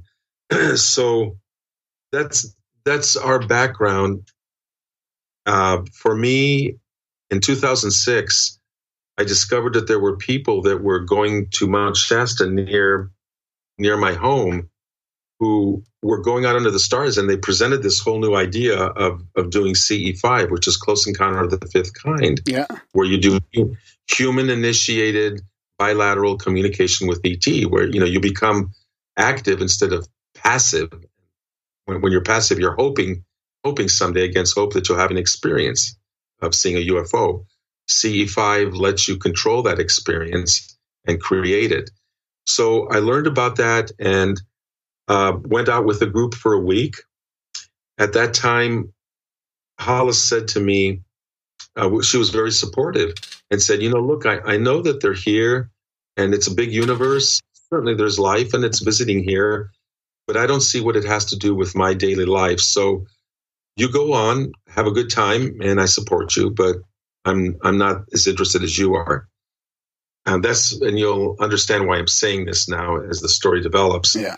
The long story short is, during that week, I had actually 3 things happen that changed the course of my life, so that I wound up doing this ET Let's Talk community. I had experiences of my own, which no one could take away from me. But the one that, and I could probably get into 2 of them, but the one that's really most important here now is the one that involves Hollis.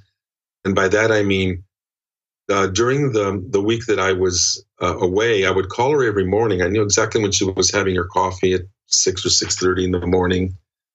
And I would call her and would share with her what I had seen last night with the group. And I was all excited because it was my first time. We were seeing craft in the sky, making zigzagging patterns, stopping, flashing. And then when we would ask them to flash again, they'd flash again. I mean, we would see orbs shining in the trees. So much stuff was going on that every morning I had something to tell her about the night before. Well, about the 5th morning. About the 5th morning, I call her, and just before I can start my little spiel on what I'd seen, she stops me and said, "Wait a minute, I've got a story for you. And my response was, say what? Okay, I'm the guy out here doing this stuff. What could possibly be cooler than what I'm doing? I'm overstating this. I'm being kind of funny about it, but it did make my jaw drop for a second. Like, okay, well, go ahead. The floor is yours. So I'll let her pick the story up from here. So the night before, I was lying in bed reading, closed up the book. I was sitting up in bed, reached over, turned out the bedside lamp, and, kind of came back and, you have to kind of scooch down into bed. And so I'm sitting up in bed, getting ready to scooch down. And I noticed there are 3 or maybe 4 little beings standing around the foot of the bed looking at me. They're white, like a translucent white. They have a slightly large heads, kind of skinny arms, neck, a torso. I couldn't see their legs because, bottom of the bed, right? They're standing right around the foot of the bed. And they're looking at me, and what I hear telepathically is, "Who are you?" Now, I should say, I see them with my eyes. This was not clairvoyance at all. I saw them with my eyes wide open, and most of my clairvoyance is with my eyes closed. And the other thing is, although I'm not a big feeler, there was just this wave of loving energy coming off them. Seriously, they were all love. So while I was shocked, I was not at all afraid. And I was really shocked. I was so shocked that my mind actually went blank for what seemed like a long time, but was probably, 10 seconds or something. And then I thought to myself, wow, I should ask them something. God, what do I ask them? And the only thing I could think of was, where are you from? What I really wish I had asked is, how'd you get here? But, at the door is locked. How'd you get in? How'd you get here? But, that I was shocked. And what happened was this word formed in my mind. Very slowly, Arcturus. Wow. Now, like I said, I was not interested in astronomy. So I had no conscious knowledge that was a star. Now, it's possible that somewhere, sometime, somebody had been talking about a star and it registered in my unconscious mind. Mm-hmm. But, and I dredged up. So I'll give it, that. Like, I'm not 100% saying that this was what happened. Like I'm saying, I saw those beings. I could not have made that up. I could not have made up what they were thinking to me, but it's possible I made up the Arcturus thing. But the next morning when I was telling Kosta the story, I said, I think they said Arcturus. Is that a place? Because I genuinely didn't know. And of course I said to her, oh yeah, it's, I think a red supergiant. It's a real star with a system and well known in Astronomy 101. You learn about these. So that validated for her that at least the word had some meaning. And it just kind of closed out the story really well because the Arcturians, if we may, I believe just slowly kind of their images just dissolved. Yeah, they just kind of faded out after what was probably a couple of minutes. Like, again, it seemed like a really long time, but it was probably a couple minutes. And the thing that we speculated, we cannot prove this, was that while I was up at Mount Shasta having these experiences, meditating and just opening up to all of this, I was creating an energy signature around me, and I was calling Hollis every day. Yeah. A strong husband-wife connection of sharing. ET beings who are spiritually evolved would pick up on that kind of energy, and maybe this particular group of Arcturians was curious and wondered, wow, this guy's got a strong connection. It's like a rainbow. What's at the end of it or something? Maybe they followed that energetic connection back to our home because she's never had an experience like that. And it happened that week while I'm also kind of getting lit up. Exactly. I definitely think they followed his thought energy to me. If I were guessing, if I know Kosta, he was probably in the field thinking, wow, I should tell Hollis this, which would be explain how they would follow his thought to me. But the other reason I think that is that a couple years later, when we were up at Mount Shasta with a group, you'll notice after that experience, I began to go with Kosta. Of course. She actually said, okay, now it's personal. I'm coming with you next year, cowboy. Anyway, a couple years later, we went with, again, the male half of a husband-wife couple. And the woman is very psychic. I mean, I didn't meet her until later, but they're actually good friends of ours today.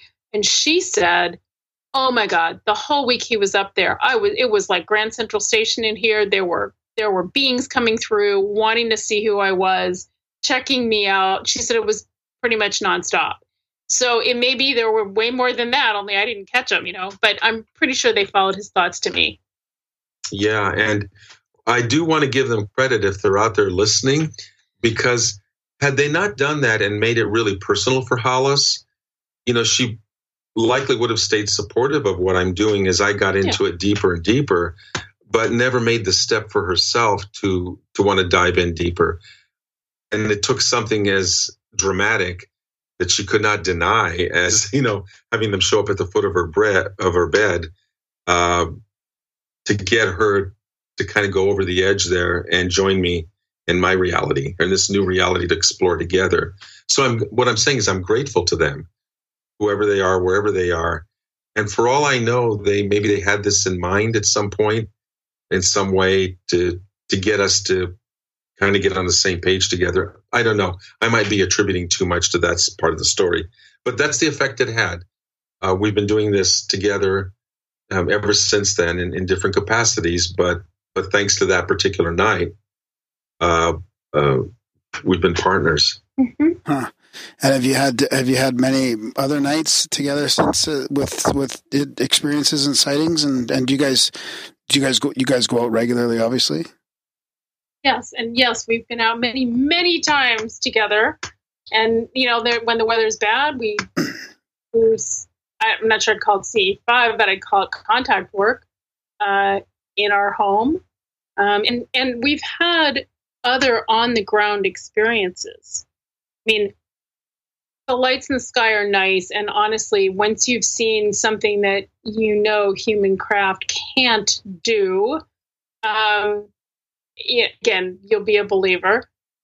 And for me, the best stuff is when they show up on the ground. And no, I have not had anybody fully materialize yet, but we have had craft materialize twice that I can think of on the ground. And not completely material, but like semi-material. So you mean on the ground close to the group, sort of?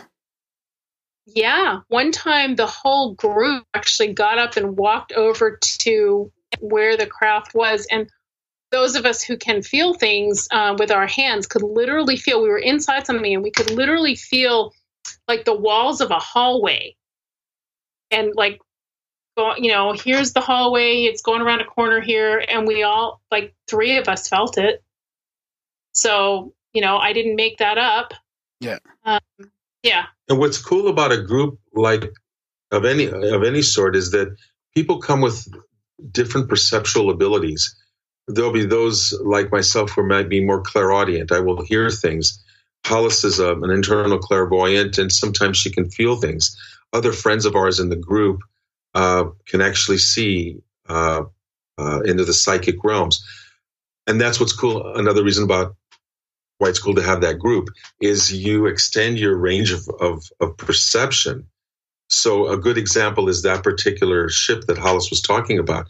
It was on the ground, and 3 of the people could validate each other that, hey, I'm putting my hands up and I can follow a contour of something here energetically. Whereas another person maybe didn't feel that, but they spoke up in the group at that time, and they said they could see beings in a circle surrounding us and meditating with us as we stood there in the circle ourselves and closed our eyes and kind of joined them. And so that person could actually see beings and describe what they look like, whereas I couldn't see them, but my friend was not making that up any more than my wife was making up the fact she could touch the ship and so on. So it was almost like the blind man and the elephant, right? One feels the tail, another one the trunk, another one the legs. We each had a little piece of this larger jigsaw, if I may mix metaphors here, and brought our own perceptions to get a more accurate picture of the whole thing that none of us individually could have. And that's what's cool about group work. You just reinforce each other and help each other that way. Yeah, I've got a story of that coming up as well in one of our groups that I want to get your opinion on. But before we get to that, is there any encounters / sightings that you could tell us about from some of the groups that you hear from? Like, can you give some people an example of some of the types of sightings? I mean, I know you just did for your own experiences, but other ones that people have reported to you? Absolutely. I've had people tell me about literal flyovers of craft, like maybe 1,000 feet up, where a craft will come over their home and stay there, and they can see the contours. It's not just some hazy something. It's round. It's got lights. It's silent. It may beam down a light on everybody and illuminate the area, and then it just zips off into space at an incredible speed. Literally, people have had that happen. People have had their cars buzzed by low-flying craft that they could see and distinguish. And people are sending me videos at times, too, of lights that are doing anomalous things in the sky. And the quality of those varies. Sometimes they're kind of a little bit questionable, which is like, well, that could have been a plane or something else. Whereas at other times, it's like, oh, my God. Nothing we know of can do that or flash like that or behave like that. So we get a range of that. And every time someone sends something, you learn something new. No two stories are the same. We've had other groups that, let me think. People that have been beamed up into ships. Now, this is not an abduction. We're calling that experiencers these days, or contactees. And I'll talk a little bit more about a foundation that is trying to change that whole perception of what used to be abductions, because they're far more positive experiences, far more than all the negative anal probe kind of ones. Yeah. So some of my groups do report, people will say they have missing time, or they do come back with some memories of having conversations and been on board. And who am I to tell people they're lying or that they're mistaken, they were doing drugs or whatever. I hear a lot of this, and so I take it for what it's worth. Even if most of them were mistaken and maybe one or two are for real, man, if one or two for real, that means that anything is possible. If there really was a craft and you were aboard it, then that blows it all open. There is other life out there, and they have means to get here, and you communicated with them. That makes it possible for all of us. If it could happen once, it can happen 1,000,000 times. Yeah. So I guess I'll run by you what happened to me in one of the CE5s, and I kind of have a theory about it as well. And I mean, I've had another experience that's not like lights in the sky where I saw a craft, and I'm a believer that some of the stuff up there is ET, but I also know I think there's black project stuff, like high technology that's sort of secret, that's way more advanced than we think is also up there. So, I mean, I think it's tough sometimes to tell the difference. But when I was in a group here, a bunch of us on one side of the circle saw a flash bulb flash like 3 or 4 times in front of us. And we all exclaimed, whoa, look at that at the same time. And then shortly after that, behind us, there was other flash bulbs, and the people across from us saw it, and they all exclaimed it at the same time as well. So even though it's just a flash bulb, it was enough for me to go like, that's not a plane. That's nothing. Like the flash itself was big enough to be, 10 to 20 stars. Like if you were to look at the brightest star in the sky, multiply that by 10 or 20, and that's the brightness of the bulb that went off, and more of us saw it. So to me, that was a pretty clear communication, and it's a simple way to communicate because it's just, you're flashing on and off, and it's like nothing else in the sky. And I've heard a lot of other stories about flashbulbs as well. But lately I've been thinking, we were doing it with this lady who drives around hosting these groups. Her name's Deborah.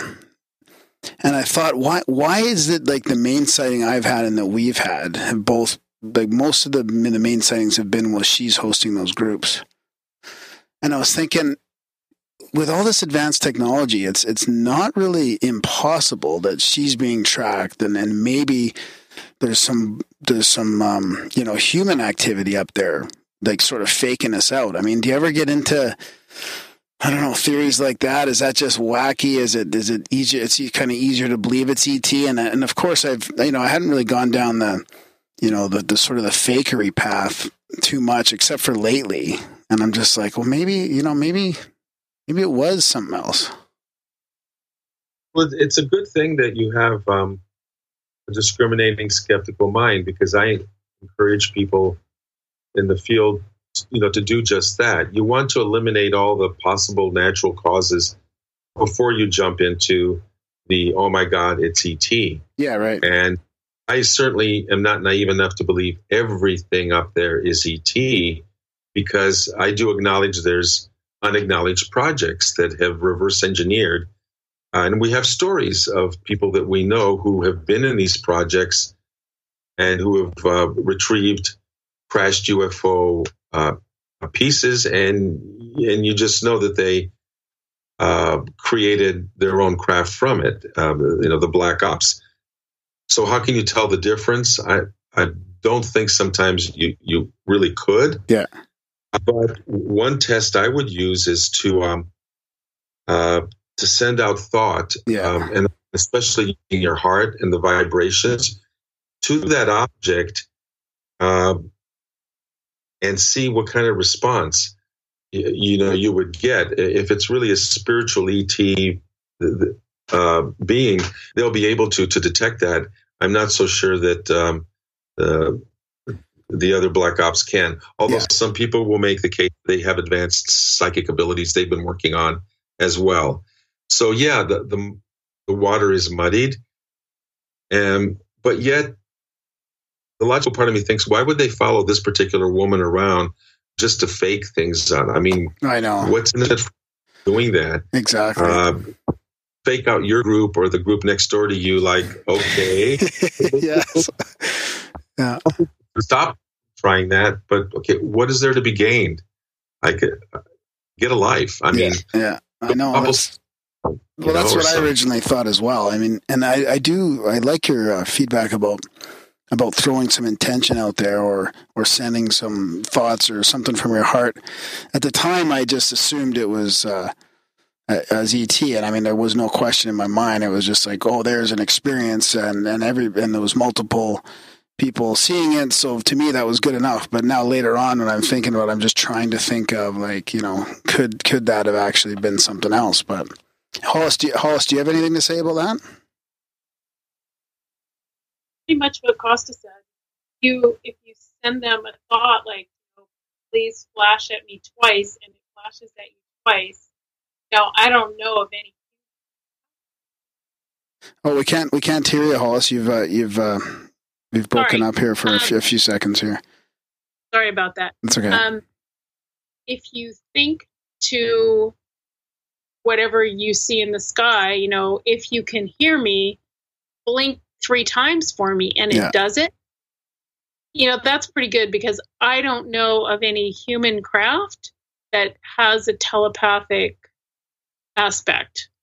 Maybe I'm sadly misinformed, but different flight methods can certainly be achieved, right, using technology that we don't really know. Yeah. But the consciousness aspect is pretty hard to fake, I think. Yeah, I agree with you. I think that's a good way to do it. I mean, even if they could read some sort of your mind to get that exact, thought pattern in the answer, that would be pretty tough. And again, to what end? If they can. Let me give you an example of one story where it was clear to us that it was ET. You know, you can second guess yourself on a lot of things, and even after a few years, I still will. But there's other times, many times, I walk away and I go, I know what I saw. I know what I know. We were at Mount Shasta one night with a large group, maybe 40, 50 people, sitting in a circle. We've done a long meditation as usual, and it was a clouded over sky with a mist, not a rain, but just misty. And you might say, well, what are we doing up there freezing our butts off when the was covered? Well, the point is, and this has happened since then, although that what I'm about to tell you was the first time that it happened to me. Once the group finished meditating, Hollis and others pointed up, straight up above the group, up into the sky, and a hole had opened in the clouds. And you could see space, black space and stars, like in this circular hole. But the rest of the sky was still clouded, and there was no wind like moving the clouds around. There was just a hole there. We had meditated a hole through the clouds. And let me just say, other groups have told me they've done this, and we've done this other times. Now, as the story goes on, in the middle of that, I recall there was a stationary object that was flashing that we figured, okay, that probably is ET because it's not moving. It's not a satellite, not a plane, and it's flashing at us. But then the really cool thing happened, which is to my point that there was no mistaking that, in my mind, that this was ET. And by that, I mean that a mist started appearing in the middle of that black hole, kind of like, you see dry ice at a musical concert, they use for special effects. It just comes out real misty and wet, and, it gives it a nice look to the whole thing. Well, that's what this looked like to me. And it kept getting thicker and larger, this mist. And I'm wondering to myself, where's that coming from up there? And what's it doing? Because it's like coming on now. Shortly, Hollis just exclaims to me, look, it's a heart. Really, it was the shape of a heart. It had formed a huge cloud heart, like a Valentine heart that you couldn't mistake, sitting up there. And you're going, what the heck? And then one of the members of our group from across the way just shouted out to the rest of us these words. They said, hey, I've just had telepathic contact with the ET craft up there. And they wanted me to tell you that they love us. Wow. So they got that message, and we all saw a visual, a heart at midnight, coming out of nowhere that formed itself. You can't make this stuff up. Well, if you can, then you belong writing science fiction, but you really can't make that up. Yeah, that's a great example. Yeah, I mean, I don't know what else people would need besides, experiences like that to believe. I mean, there's still so much skepticism out there. It's unbelievable, like we hold people's experiences to a pretty high regard here on the show. And I think that's part of the opening up is people are sharing their experiences more and they're talking about it more, but it's still amazing to me how many people that are even open to a lot of other things. ET is just like, it's just another level of, it's hard to get to that level, Well, sadly, the disinfo campaign for decades has done its job really well. Little green men was the phrase when I was a kid. And, all you had to do was say little green men about anything, and everyone would laugh and go, oh, yeah, that's for the Looney Tunes. That's for crazy people, little green men. And, man, they just put that out there into the whole society. And when they programmed you like that to make fun of or make light of and not believe in life out there for fear of losing and not talking about it for fear of losing your job or respect of anyone, they've done a really damn good job. And it's only been in the I think the last couple decades that, as you mentioned, it's really opened up through a variety of means to where it's more acceptable than it used to be to believe in ET. And you know what? Now science is coming around because the more they talk about, another trillion galaxies were discovered, and they're upping the estimate of the average number of stars in galaxies from, 400 million to now 800 million. So you do the multiplication, you do the math, and you realize there's a one with many, many zeros after it that represents all the stars, and then they're using formulas to figure the habitable stars, whatever. Even the rational astronomers are now talking openly about, we've discovered planets, and in fact, it's more common for us, every star now, to have a set of planets than it's not. So the world has been opening up with just the numbers of what's possible out there. And that alone has helped the more rational types of people to at least accept that there's so many stars and planets out there that the odds that some of them have life are pretty good. Yeah, even now with the water being discovered, potential water on moons everywhere. And I mean, that even... Yeah, and that will continue to happen as they make more discoveries. But like Hollis was saying earlier, once you've had your own experience and it's undeniable, you don't need an astronomer to tell you that you just had a contact with another life form, a conscious life form that's really special and that you want to repeat.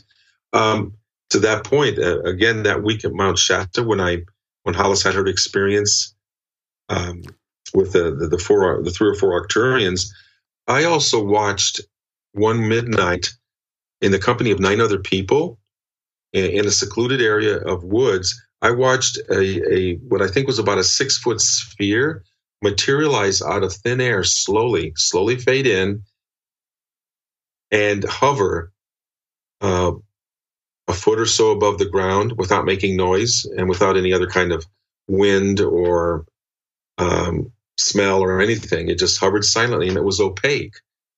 Someone tugged at my sleeve and pointed at it, and I was rubbing my eyes going, well, is it the shadows of the moon? Is it the foliage? And no, it wasn't. There was a sphere there that I could not see into. And for half an hour, all of us just kind of milled about and talked in real hushed tones as this thing hovered there. One of the members of the group said, hey, I've just gotten a telepathic message from the occupants of that, and they tell me that they are research scientists. They've come to Earth to study human energy systems.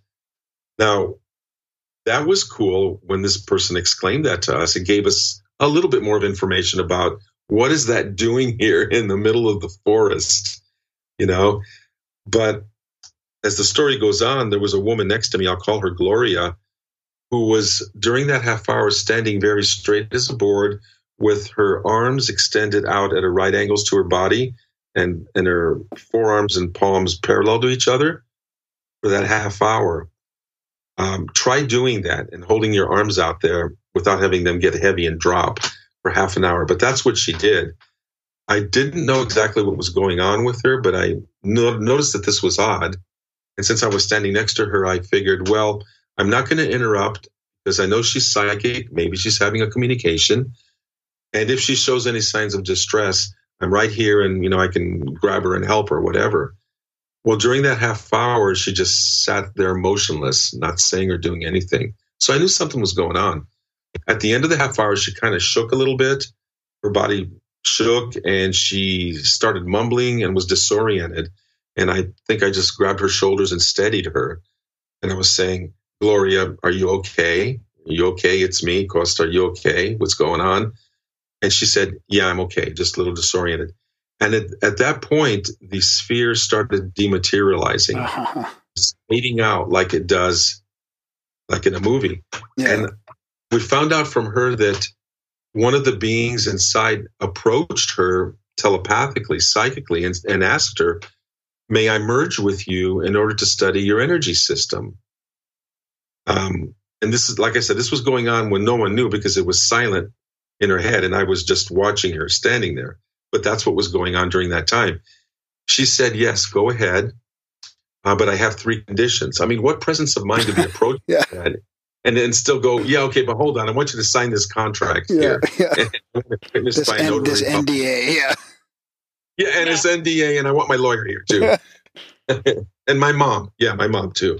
No, but she had 3 conditions, she told us. One was that the entity leave her body when she said to leave, and the entity agreed.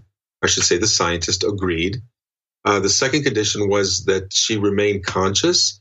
She didn't want to be knocked out and unaware of her surroundings, but to be fairly aware of what's going on with her.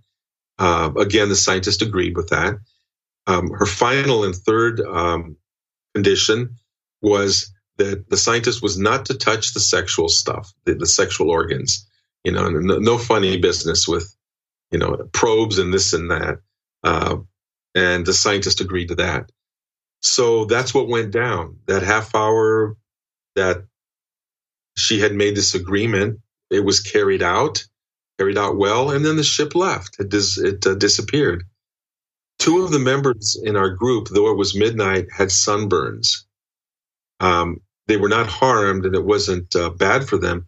But when we shone a light on their face, you could see they had reddened, presumably from the energy of this craft. And let me tell you, I was close enough that I could have taken one long step over there and tried to touch it. But part of me was going, I don't really want to do that. I don't know what I'm dealing with. And you don't want to ruin the experience. You don't want to stop the experience. Like if it feels steady and it's there and everybody's looking at it, you don't really want to, jump scare it. And I don't want to hurt myself, because I was validated by the fact these guys who had not touched it but had been at a distance from it got sunburns. I mean, the rest of us didn't. But it goes to show you that there was some kind of energy involved here. And though there was no malintent and intended by the occupants of the craft, still an accident could have happened. I might have been sensitive in some way when I touched it that, I get fried or whatever. So anyway, my point is I didn't touch it. We had the experience, and nobody took a picture. Nobody thought to take a picture. We had cameras among us. I mean, go figure, right? After it's gone, you're going, did you get that on camera? No. Did you? No, I didn't. But, we have our memories. And like I said, 9 other people. Yeah, it's really interesting how we talked about this fear that we may have or we may not have, or we may not even know that we have it. And yet she was able to be conscious enough, like you said, to answer that. Like they approach her and she, how many times do they approach people and they're not ready for that, or they're not, articulate enough and aware enough to actually enable that to happen. You're absolutely right.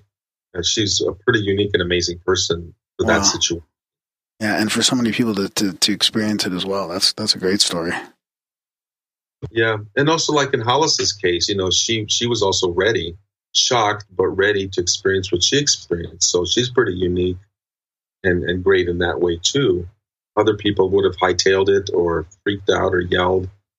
But anyway, we're grateful for those who do keep it together, because then they can give us these stories, their experiences to validate what we would see. Yeah. So what do you guys think on a bigger picture thing now? What do you think? Like it may seem obvious, but what's the importance of the People's Disclosure Movement or disclosure in general? What's your opinion on that? My opinion is that the more that we disclose ourselves, the better. I believe that ET is here, that there are many civilizations here. I believe that most of them are benevolent. Not all have been at all times, but the information I have says that the bad actors have been taken care of by bigger and badder actors than they are, or better actors than they are. So by and large, the civilizations that are here don't want us to destroy ourselves. They want to help, but they don't want to interfere with our free will. When we make contact and offer to co-create with them, and this is something I talk about in my community, is we're just not there watching lights in the skies and coming up with stories to tell at parties, which is great. But we've been asked to co-create with them. When we get in our meditations, for example, in the meditations that I lead, I set up visuals where I say, hey, let's reach out to the ETs and say, let's visualize a golden age of Earth together. Everybody wants peace. Everybody wants free energy, an economic system, justice, clean environment, all that stuff cleaned up, because the Earth is in a mess, thanks to humans. but we can do better. And part of our contact is to do better, is to visualize a better world that we can have. And ET's here to help once we give them permission. I will go back to, I had said at the beginning of this broadcast that there's a backstory to what I was asked to do with this mission, and I think now's a good time to bring that up. When I formed ETLetsTalk.com, I wondered to myself, well, is it really worth organizing people? Are people ready? Are they going to respond? Will they come back month after month? This is going to take a lot of work. It's a volunteer effort. I need to keep up a job, and I just had questions. But I posed those questions thanks to Hollis, who has her own telepathic ET contact, and did at the time pose that question to our ET friends on my behalf. And that was, should Kosta proceed with this? Is this something that you guys want? Is there some usefulness to it, to him organizing on a global scale? The answer was very clear, very simple, very direct. The ET intelligence said to us, yes, we have a request, and that is that you form as many ET contact teams as possible in as many places as possible as soon as possible. Wow. And the reason is that they want to be given permission to appear more often, because as they appear in more places more often, then more people will see them.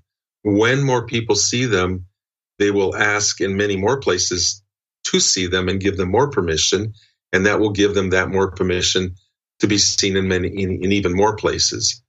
It's kind of like, they actually described it. They gave it a term. They called it a virtuous circle, a feedback loop. Give me permission. Okay, you gave it to me. I'm going to show up. Now there's more of you giving me permission. I'll show up in more places. What's the point of all that? Well, here's the big picture, getting to the point of your question, I think. They told us that soon, by doing this process, a tipping point would be reached. I was just going to ask you that. I was just going to ask you if there's like a percentage or a tipping point where once it reaches it, it snowballs. I was not given a number. Silly me if I was assimilating all this going, wow, okay. And like Hollis said with her little Arcturians, I could have asked this, I could have asked that. Well, that's my one. It's like, hey, you got a magic number for me? Yeah, what's the percentage here? Computer scientist, give me a percentage here, or a range of percentages or something.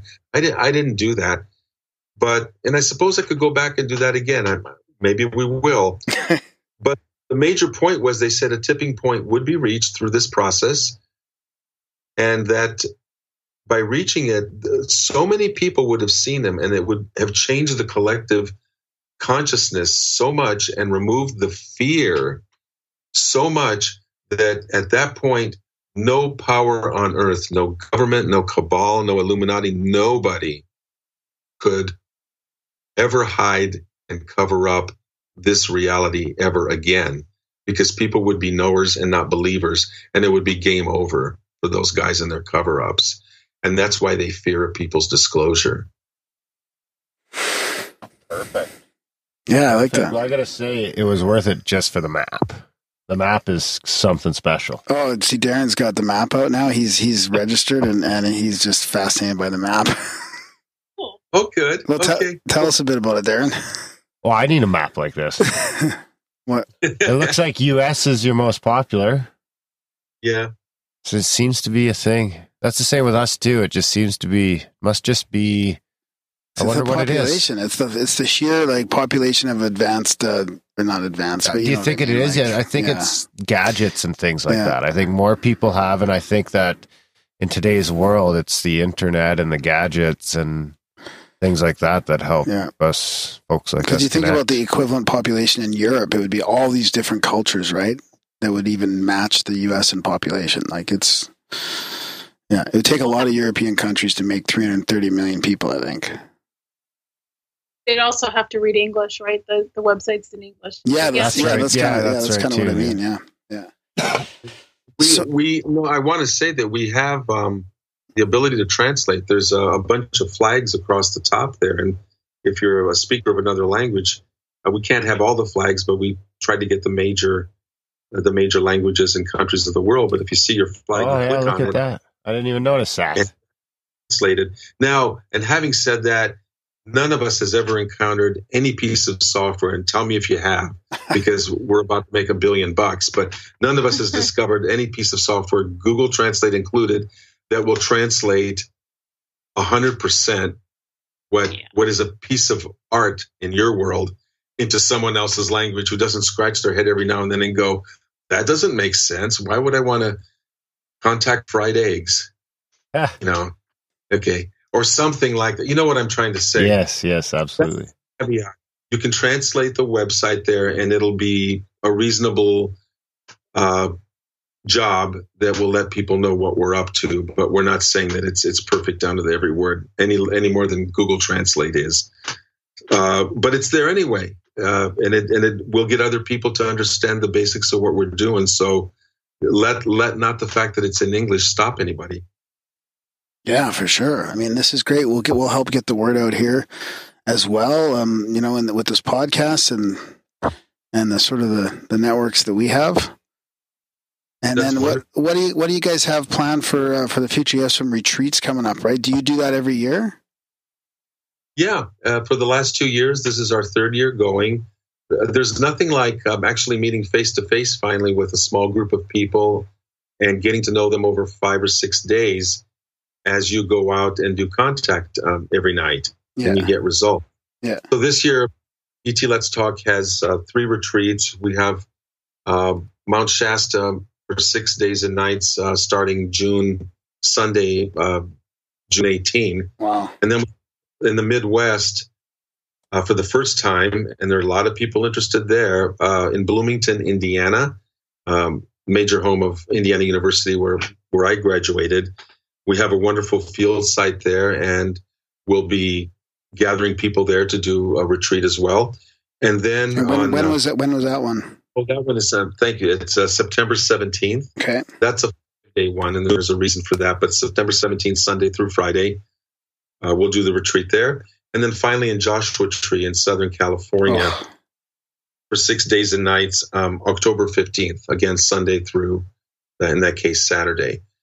And I want to invite people to come to the website and sign up. The cost is very affordable. There are others doing this kind of work that are charging 6-7 times as much for basically the same experience. So we feel that because we align with the everyday kind of person, we don't want to gouge people like others do. And so we offer a low-cost experience, as well as during the days, Hollis does some teaching in her classes for the people. And I'll let her describe what she does. Yeah, for sure. I was going to ask you guys about that, how you spend the rest of the time together as well. So a lot of contact actually happens psychically, whether that's clairvoyantly, clairaudiently, telepathically, clairsentiently, which is feeling. So I help people access what they're good at, because each person has his or her own unique set of talents, and everybody has them. It's kind of like the ability to run, right? Some people are doing the 4-minute mile, and there's people like me who, it's 17 minutes. But everybody has some, and no matter what ability you start out with, if you, like anything else, if you practice, you get better. So I help people access what they're good at and practice. We talk a little bit about, access, meeting your own ET, because I really do believe that, if you're interested, there's probably a really good reason you're interested. You've probably had contact, certainly a large number of people that I meet in the context of doing contact work will say, yeah, I'm not from here. Right? I'm sure you've met a few of those too. Yeah. Oh yeah. A Raelian or two. And for those people, they for sure have their own, some talk about their other family. We had one friend now on the other side who spoke very lovingly of seeing her real father, who was from the Pleiades, in the dream state every night. and would recount her conversations with him. And, so anyway, so making that contact more effective. So we'll be doing that too. And as well, for group leaders, people who have the responsibility of leading a contact meditation, Hollis can describe what she does with that. I'm a trained hypnotherapist, and there are some very basic rules about leading a good meditation. And so I teach people those. Nice. And as well, because one of the major things that holds contact back is fear, on an individual basis and on a societal and collective basis. Hollis also has a class that focuses on the identification, correct me if I'm wrong, and the removal of this fear so that contact can be better. It's all focused to here's 3 different things that will make this experience of contact better for you, a better quality, a better outcome. Yeah. How many people do you guys have on these retreats? I maxed it out at about 40 because it's like handling any other large group, all the logistics. Yeah. Also because in a short amount of time, the challenge is to bring people who, many of whom have never met each other, they're meeting each other for the first time. There are different personalities, different ages, different cultures, and all that. And the challenge is to get the group to be here.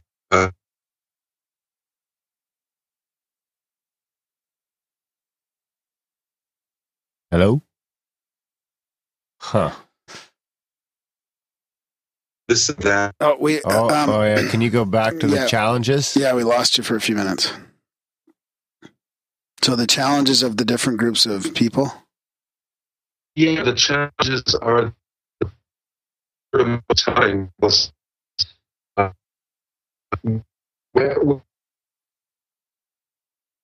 No, we've completely lost you. Something's just got the signal here. Here, let's try and figure out. Should we? I was going to hang up and call you right back. Okay, we're gonna hang up and call you right back. Okay, we're still here. Okay.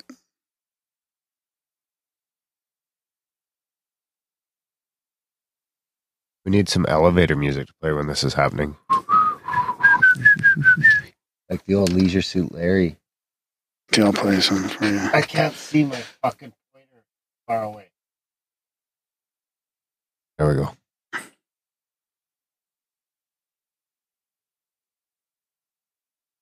Hello. That was quick. It was quick. Oh, hang on. Now something's... Can't hear you.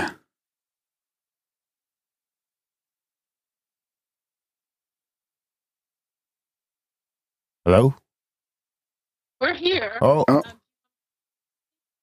Yeah, no, something's wrong. We still can't hear you. It's I can just you're faintly You guys are coming. super faint. You're faintly coming in and out. And Kosta and I have. Yeah, we didn't even touch the keyboard. Nothing. Yeah, I know. It's so weird. Either of we. Okay, so I think Darren, you got him now. Can you guys keep talking for a sec? Yeah. Okay. I think we're dialed back. Okay, we got you back.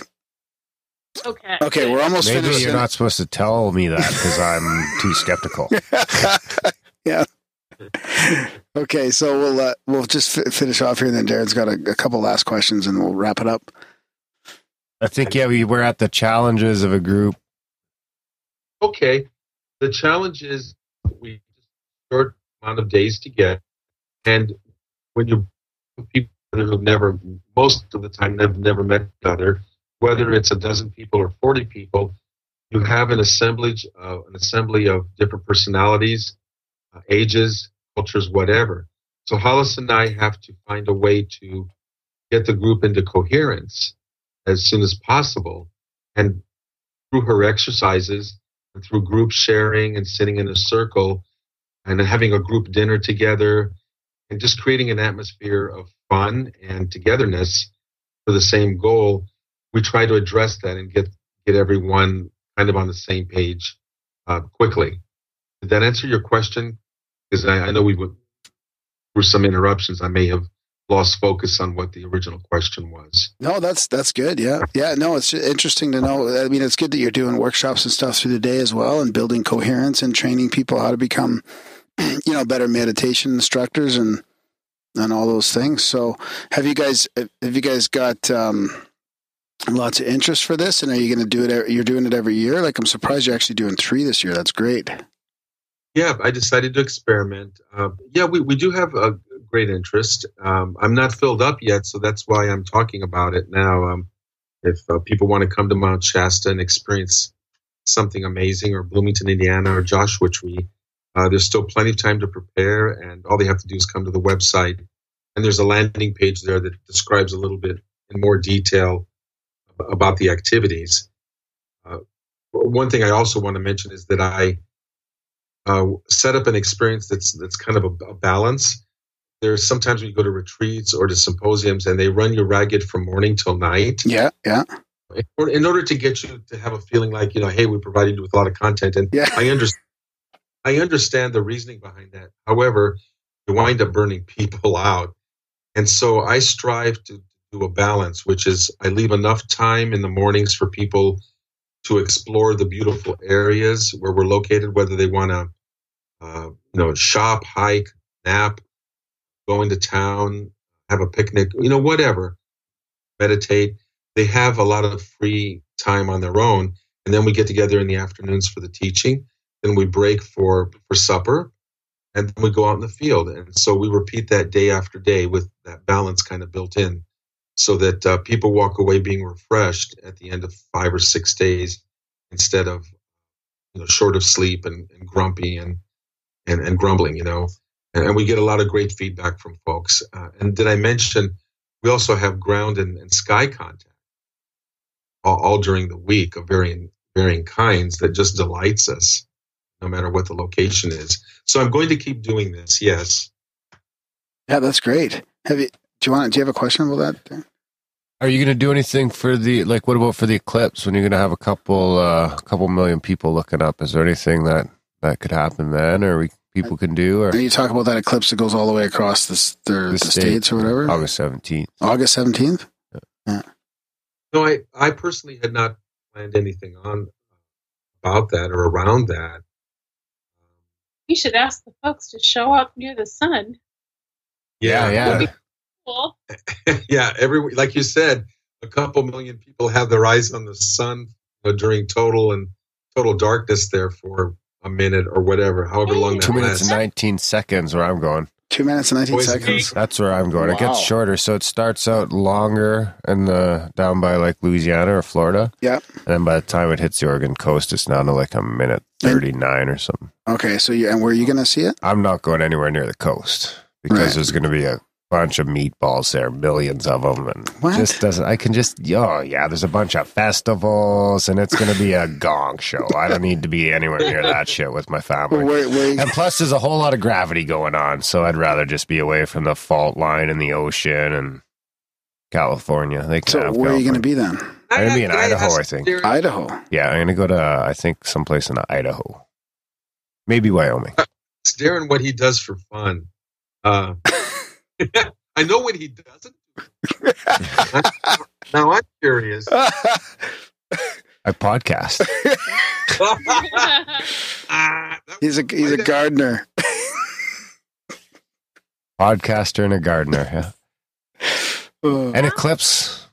Yeah, I'll make the trek to see an eclipse for sure. Okay. Well, if you can ask our friends up there if they want to make a show during then. It doesn't hurt to ask, right? Absolutely. That would be great if you could ask for me. Yeah. One day, maybe Graham will cohere me enough. I'll be coherent enough that he can take me along. I'll work on his coherence in the meantime. The other thing I want to know because I guarantee you there's a couple Grimericans in that map. On that map? And I want to know who they are. Yeah. Email Graham if you're on the map. Okay. And I want to add some more people to the map, too. Yeah. We could fill out Alberta a little bit, I think. Yeah, we'll try and get some more people on the map for you. Well, that would be awesome. Yeah, I handle those personally, so I will thank them each personally, as I thank you right now. Right and by on. the way, if we do go ahead with this eclipse idea and get our whole ET Let's Talk community to focus on it, to make the request, and something happens, I will credit you, Darren, with the idea. Okay. Perfect. And I will credit you with setting it up. Because I think that's even better. Having the ability to set it up is better than the idea. Yeah, but the idea's got to start it, so it had to come from somewhere. And you're the fun guy, and had the idea. So yeah, I'll think about that. Well, your Skype is probably going to ring like 2 seconds after it happens. So because I'll be watching. Yeah. Right on, guys. Well, if my holiday plans change as well, I might see you in June. We'll see. That would be. Bring your friends. Yeah. Yeah, we'll see. You know, I can even take people up to like almost the last day because it's not full right now. But the sooner you check in, the better, just in case we are filling up. Yeah, that's good for sure. So just so people know, Mount Shasta is what, Northern California? That's right. Yeah. Northern California, and Joshua Tree, Southern California, and Bloomington, Indiana, and in the Midwest heartland. Right on. Is that like Sequoia country? No, Sequoia is north of LA. Yeah. Okay, I was just wondering. Yeah. Believe me, Mount Shasta has this really huge mountain, so you don't need sequoias, man. If there is skiing, there's lake activities, there's hiking, mountaineering. Beautiful. It's just drop dead gorgeous. Plus, there's a lot of crazy conspiracies about Mount Shasta too. It's quite the spiritual center, really, isn't it? Well, and things just happen there. Yeah, it's like it's one of those portal. It's one of those portal places, I think, that people always talk about. People do, and believe me, over the years, and we've been there many times, we have seen blobs of fast-moving craft go into that mountain or shoot out of it, or 2 or 3 of them at midnight, 1 a.m., on the face of the mountain when there's no one there because it's like 11,000 feet up. We saw 2 or 3 lights, very bright, from even 5 miles away where we were stationed, just hovering there and dim out and move around. You know, they're there. Yeah, in a place where people really couldn't be because it's too steep. Yeah. And it's happened more than once. So whether or not you believe a particular conspiracy theory, there is strange stuff that goes on there. So I tend to believe it is a magnet in some way. Yeah. Some people say it's a UFO base there. Yeah. It's inside, et cetera, et cetera. Like I say, we've seen the ships around there very specifically going in there and coming out. So what do you make of that? Yeah, exactly. Right on, guys. Well, thanks so much for your time and for talking about your experiences in this People's Disclosure Movement. Really happy to chat with you. Our pleasure. It is our pleasure. Thanks for staying with us on this and inviting us. For sure. And I'll put all these links to your 2 sites. Hollis, I wanted to get you to mention as well, you've got a website as well, right? I do. 888-4-hollis.com. That's HOLLIS.com, which actually is also my toll-free number. Holla. Oh, no, that's actually how I got the website. Okay, great. And I'll put the other links as well. Right. Readings as well as training people in how to use their own clairsenses, their own psychic. Okay, great. And I'll put the other links in there as well. And we'll send you guys a copy when we publish it. Great, thank you. That sounds great. It's been a real pleasure. Thank you. Okay, thanks, guys. Okay. Bye for now. Bye-bye. Here. Bye. Bye-bye. That was our chat with Kosta and Hollis. Yeah, I want to mention here quickly because they were starting to break up at the end there. Yeah, Hollis is bad. I wonder why they didn't want to.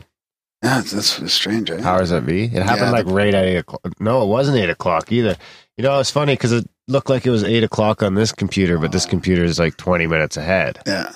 So that I just thought maybe something happened at 8 o'clock. No, it's everyone turns on their fucking internet. No, I think the secret space program was getting wind. Yeah. They finally locked in. It took them an hour. Let's shut these guys down. So Hollis's website is 888-4-Hollis, HOLLIS.com. She's got her stuff on there, psychic readings and all about that. And then the other website again is ET LetsTalk.com. And I'll put those in the show notes. So what'd you think, buddy? It was good. Yeah, that was fun. Yeah, I like those guys. Yeah. They seem like good people. Yeah, totally. Yeah. I know. I want to go on a retreat now. Like, that'd be sort of... I would go with them. Because it would be a bit of a holiday, right? That sounds way funner. Yeah. They seem then genuine. What? Funner than what? I'm not going to talk about it. Oh, okay. Yeah.